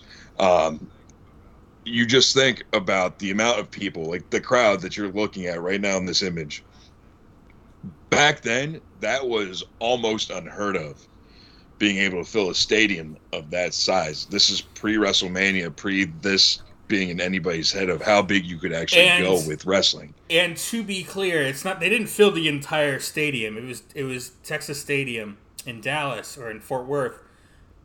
They had the ring in one of the end zones, and you can see there like how full that is. Yeah. That's the horseshoe right there in one of the end zones. And if you see a shot from the other end of the end zone is fairly empty. But as you get closer to the ring, and even the upper decks, the nosebleeds of the stadium are packed. It's absolutely, and you can kind of see there, you get further away from the ring to the right, it gets a little empty, but they're jam-packed in that stadium, closer to the ring. Absolutely. And, there you see the 10 pounds of gold belt right there that Kerry is holding up and displaying. Just such an incredible match. Again, not the easiest thing to find on the network / Peacock. The match took place. This is before the days of pay-per-view. This wasn't even closed circuit. This was just a stadium show. You go there to see it live. They obviously recorded it, and they played it on their studio show, I believe May 18th. So a little over a week later or 2 weeks later. If you go back onto Peacock and you look up World Class Championship Wrestling, I think you have to go to the May 18th 84 show, and they play this match on it. And the tape, by the way, isn't very great. There are some issues with the Peacock version. It's the best version you're probably going to find, but there are issues with it. It's not the greatest quality. There's some skips in it and this and that.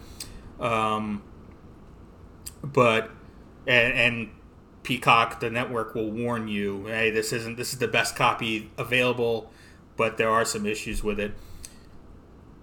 But definitely a match you need to go back and see again. It's a typical Ric Flair match, and that's the finish, by the way. It's a backslide. Flair would be counted out down for the 3 count right there. And of course, once he gets that 3, just the entire stadium explodes. It's such a thing to watch. Go back and watch that match if you've never seen it. And going into that history being Kerry's only championship reign, just adds credence to how awesome it was seeing the new Von Erichs on Ric Flair's last match pay-per-view against the Briscoes, which was another. Yeah, it was a thing you and I had messaged about before. Like, I think I said something to you. It's just the Briscoes versus the Von Erichs as a match. Like, is it 1982 again? What's going on here? But yeah, so which absolutely was fitting for Ric Flair's last match. And for those of you that don't know, I want to go into it just a little bit here. The Von Erichs, like you mentioned briefly about how big they were in Texas. Like, you can't underestimate. You can't overestimate just how huge the Von Erich family was in Texas, especially Dallas, Texas, in that area and that promotion and territory.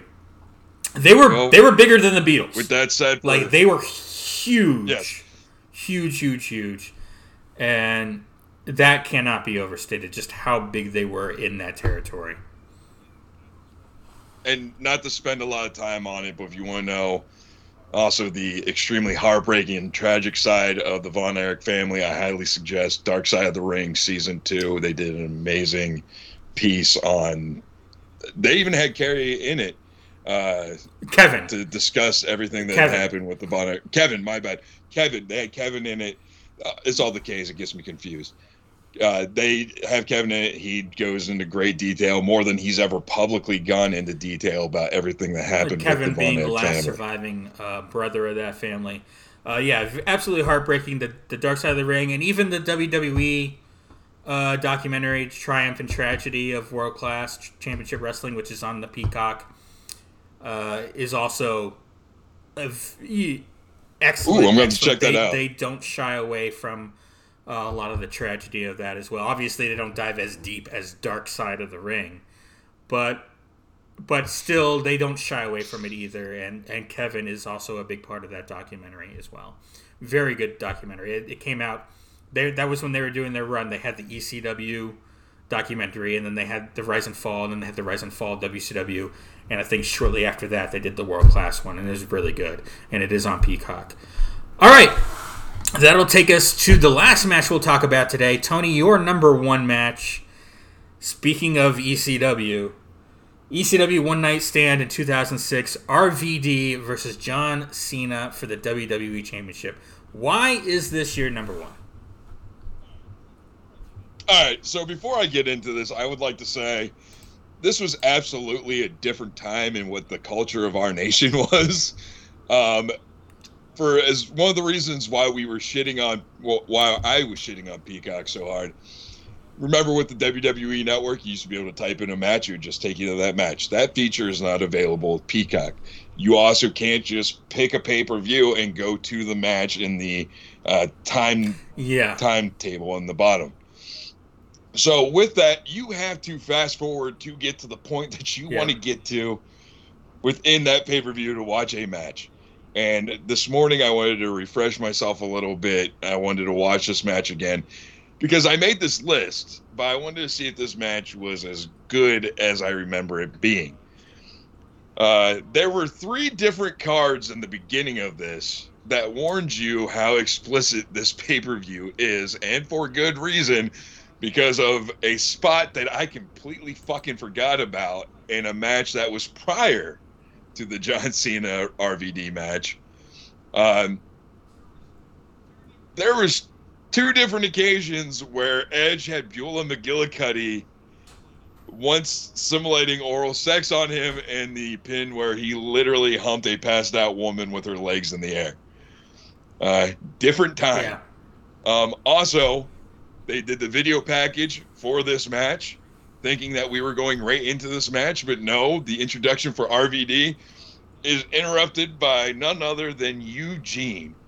For those of us who don't recall, Eugene was the um, mentally challenged nephew of Eric Bischoff, to where, granted, this is an ECW crowd. ECW fans Yeah. are fucking ruthless. So they are literally booing a mentally challenged man in the center of a ring as he tries to read a poem to the ECW audience in which he loves ECW. And the hero in all of this that happened before the match even begins is a cigarette smoking, beer swilling, Singapore cane wielding Sandman who comes into the ring and literally canes the ever loving dog shit out of this man. Um, we get our introduction from Rob Van Dam, who is over like Rover, obviously ECW original in the Hammerstein Ballroom in New York. And then out comes John Cena, and I've never heard somebody be so detested and booed in my entire life as John Cena was coming into this. A sign that now gets fucking parodied at every big feud pay-per-view, I feel like now, was the sign from the Raptor that said, if Yeah. Cena wins, we riot. Um, this happened in 2006. I'm a freshman going into my sophomore year of high school. This was like the first pay-per-view of the summer, so me and my friends were at my house, staying up late, watching this, because this was a TVMA pay-per-view, so WWE had put it on later than normal. You can actually see a glimpse of that sign behind RVD in this picture. But the ECW crowd did not disappoint. They made it feel like if John Cena were to go over in this match, they Yeah. were legitimately going to tear the arena apart. There was a part in the beginning where John Cena gets introduced and he does his, infamous throw my shit into the crowd, where I think it was no less than 7 minutes of John Cena throwing his shirt into the crowd Yep. throwing it back at John Cena. And he tried to throw it every which way possible to the point where he literally just said, fuck it, and started the match with the shirt being thrown back into the ring. Which became a little bit of a trend. They throw it back, with him. Yeah. Yeah.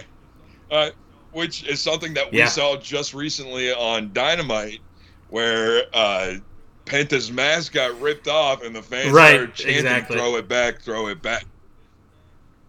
This match had everything you'd expect out of your average ECW match, even though you had Joey Styles reminding you every 5 minutes that this is the first time the WWE Championship's being defended under extreme rules on an ECW. Yeah, they kind of pimped that to death. But the cool part is the finish for me. This is height of my teenage angst. So the threat of constant, legit violence was exciting to me.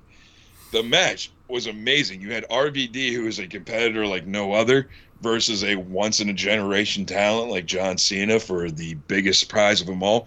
You're not expecting John Cena to drop the title, especially not the RVD. But then he had some help from a man wearing a trench coat and a biker helmet, being Edge, coming in, spearing John Cena in the middle of the match. That helped RVD pick up the pinfall. And all of a sudden, now you have RVD as your new WWE champion, coming onto the heels of ECW now being on Sci-Fi, which is a fucking disaster that I don't even want to talk about right now. Um, the only question that after this match was what could have been.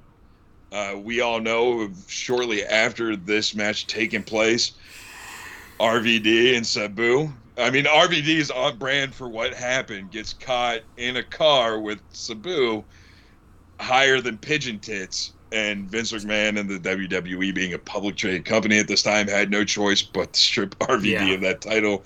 And he never really rose back into prominence the way you think RVD could have. That's the one glaring thing. There's so many parallels between this match, I think, and the Cena Punk match at Money in the Bank that I was on my list earlier. Mm-hmm. The reaction to Cena coming out, just like you could say this one or that one. I think this one Cena got even more boos, which is Cena in Chicago against Punk is hard to top, but this one was even more so at the Hammerstein Ballroom. And obviously, this one doesn't quite have the historical significance, unfortunately, because of what happened with RVD a few days later and Sabu and that charge that he would catch. But just in the moment, yeah, it's every bit as impactful, I think, as that CM Punk match at Money in the Bank. It's tremendous. You don't expect RVD to win, yet in hindsight, how would they go another direction? There's no way Cena's getting out of that building alive. He's got that kind of heat. No. So it's fantastic. And of course, Paul Heyman counting the 3 is also fantastic. Yeah, just such a good match and really fun. Really fun. I've never been an ECW guy. I never was. I watched WCW and then transitioned into the WWF as WCW started to suck. ECW was on TNN, and a couple of times I turned it on and I just had no interest in it. But this was obviously a really fun singular pay-per-view for WWE to put on. I'm sure Paul Heyman was on cloud 9 there. It looks like he was. And a great little show where just anything WWE, it didn't matter that it was Eugene. Anything WWE was going to get booed the fuck out of. And that was great. It was fun to see. It was a fun watch. The match, the entire show was a fun watch. And and the thing for me is I grew up in the Northeast. I remember going to ECW shows at the Blair County War Memorial. Yes, they still ran shows at places like War Memorials and bingo halls. That is why ECW is referred to as the bingo hall promotion that could. But I think the reason why this hit number 1 is because ECW is such a huge part of my childhood, being from the same state that ECW started in, that it was cool to see it get its comeuppance and its ride off into the sunset, because let's face it, ECW on Sci-Fi was a bullshit way for Sci-Fi Network to plug whatever weird shit they had going on in the network and the wrestling programming. The Hardcore Justice pay-per-view, where TNA tried to do this exact same thing, just they couldn't use the name ECW, was absolute bullshit, other than the fact that they got Tech-9 to remix Riot Maker, which is one of my favorite songs for that pay-per-view. And then, of course, you have your hardcore homecomings and things like that, which, grand scheme of things now, is just absolutely fucking depressing, thinking of the number of people in this picture alone who are no longer with us. So, yeah, this was the end-all, be-all ECW tribute. Absolutely. All right. That will do it for this episode of The Card. This is part 2 is done. We will see you next week. Not sure exactly what we're going to do for the card next week. Me and Tony will talk about it, but we will see you. Next Tuesday, we'll drop part 1. Part 2 will be on Thursday. We'll do it the same way again. Though if you watch the full episode of the Buckle Bomb Show that drops on Sunday before, the entire thing will be on there. All right. That'll do it for the card. We'll see you later.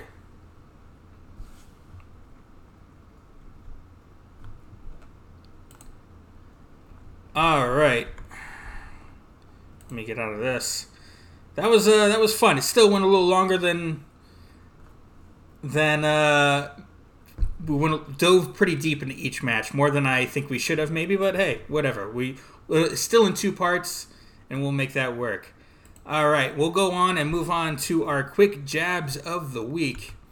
I don't have a whole lot to talk about here. You brought up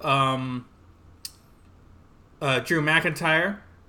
He apparently has been dealing with a back injury, but he will still be in his match at Clash of the Castle against Roman Reigns. Anything you want to talk about there?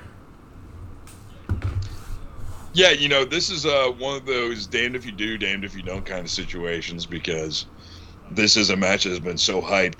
But let's say worst case scenario, something happens where Drew McIntyre can't compete at Clash at the Castle. What a time to be Killer Kross. And I'm still going to call him Killer Kross. It's still his Twitter handle. And I have a feeling with WWE pushing towards this eventual TV 14 run, you got to go with the Killer Kross. Yeah, it's even if McIntyre's not hurt, it's interesting to see what they're doing with Karrion Kross here. Obviously, pushing for a match against Roman Reigns. Interesting to see. And they could push Karrion, if they have Karrion push Roman to the brink. I don't think there's any way Kross goes over Roman, but if they could have Kross in whatever match, whatever pay-per-view they decide to have that match at, that could really, really make or break Karrion Kross. We'll see what happens there. Was there anything else you wanted to talk about? Wasn't there something you wanted to discuss with Bray Wyatt? Yes. It's recently coming out. Seems like it's coming out more and more every day now that Vince McMahon is no longer in the top of the WWE. Reports of the friction that took place backstage that inevitably resulted in Bray Wyatt's release. Apparently, Bray was not happy with the direction of the Fiend character, to which I can't blame him. There was that god-awful no contest ending at Hell in a Cell against Seth Rollins. Goldberg fucking planted the Fiend at his height in Saudi Arabia. So you had that going on. So every time Bray Wyatt would bring up his disdain for what was happening to essentially his baby, it's no secret Bray Wyatt and Tom Savini, the legendary horror effects designer, was the people who designed the Fiend from the ground up. Savini, you may remember as Cock Gun in From Dusk Till Dawn. But so every time he'd bring this up to Vince McMahon about how much he hated the direction of the character, Vince McMahon would respond by making fun of Bray Wyatt's weight.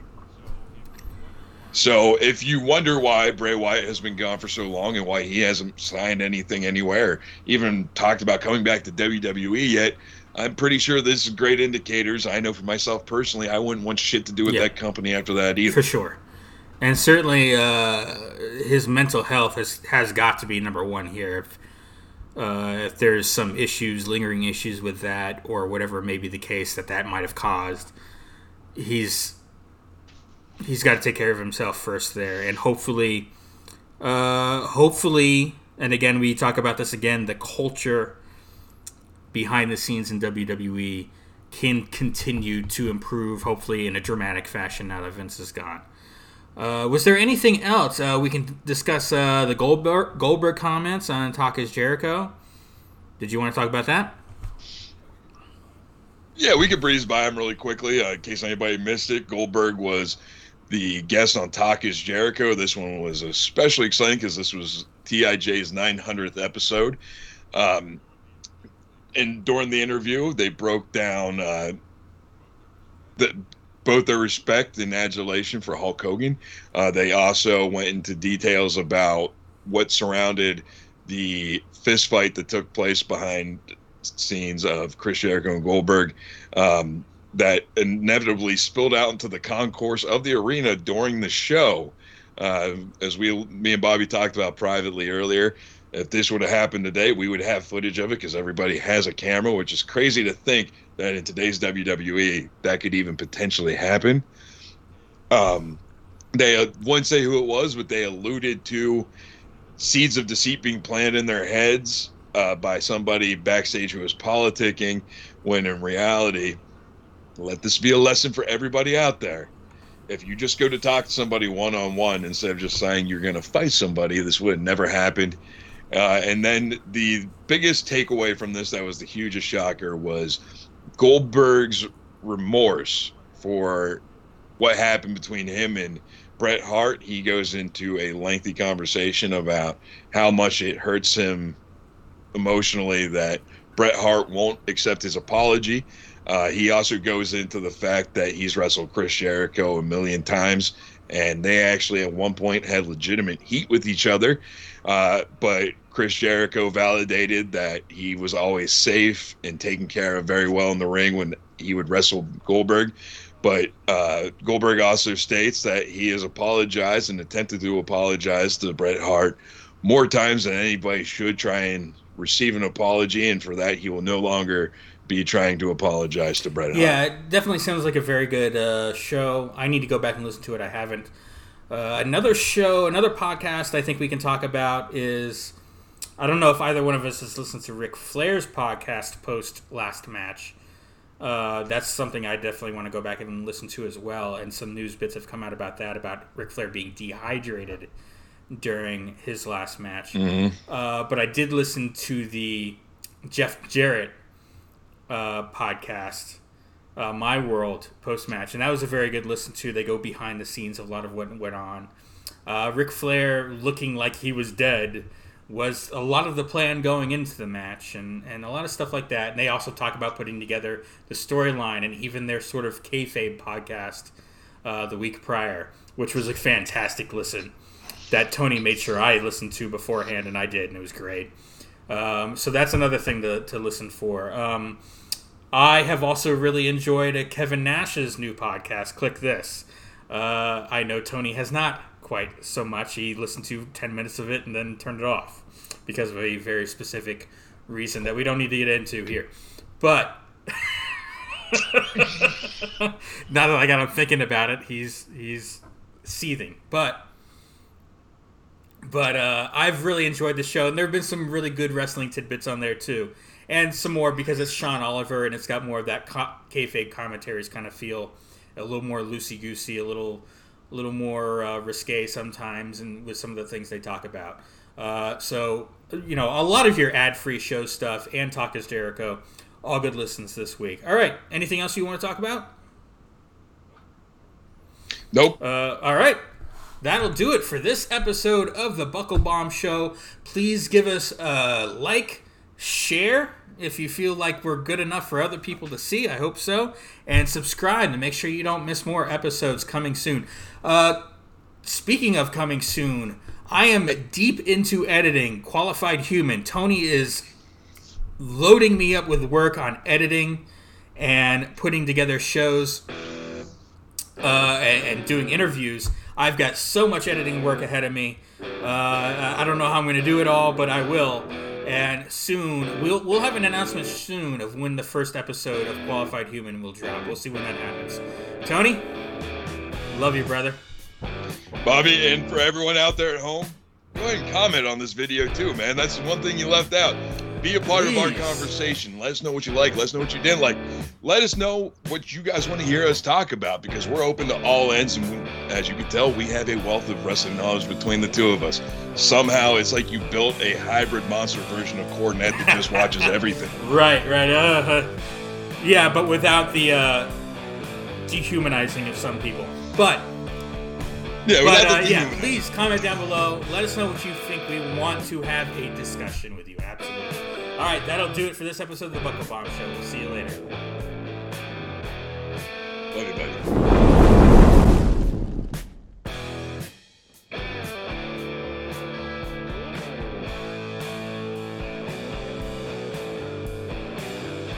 The preceding announcement has been paid for by Bomb Media Production.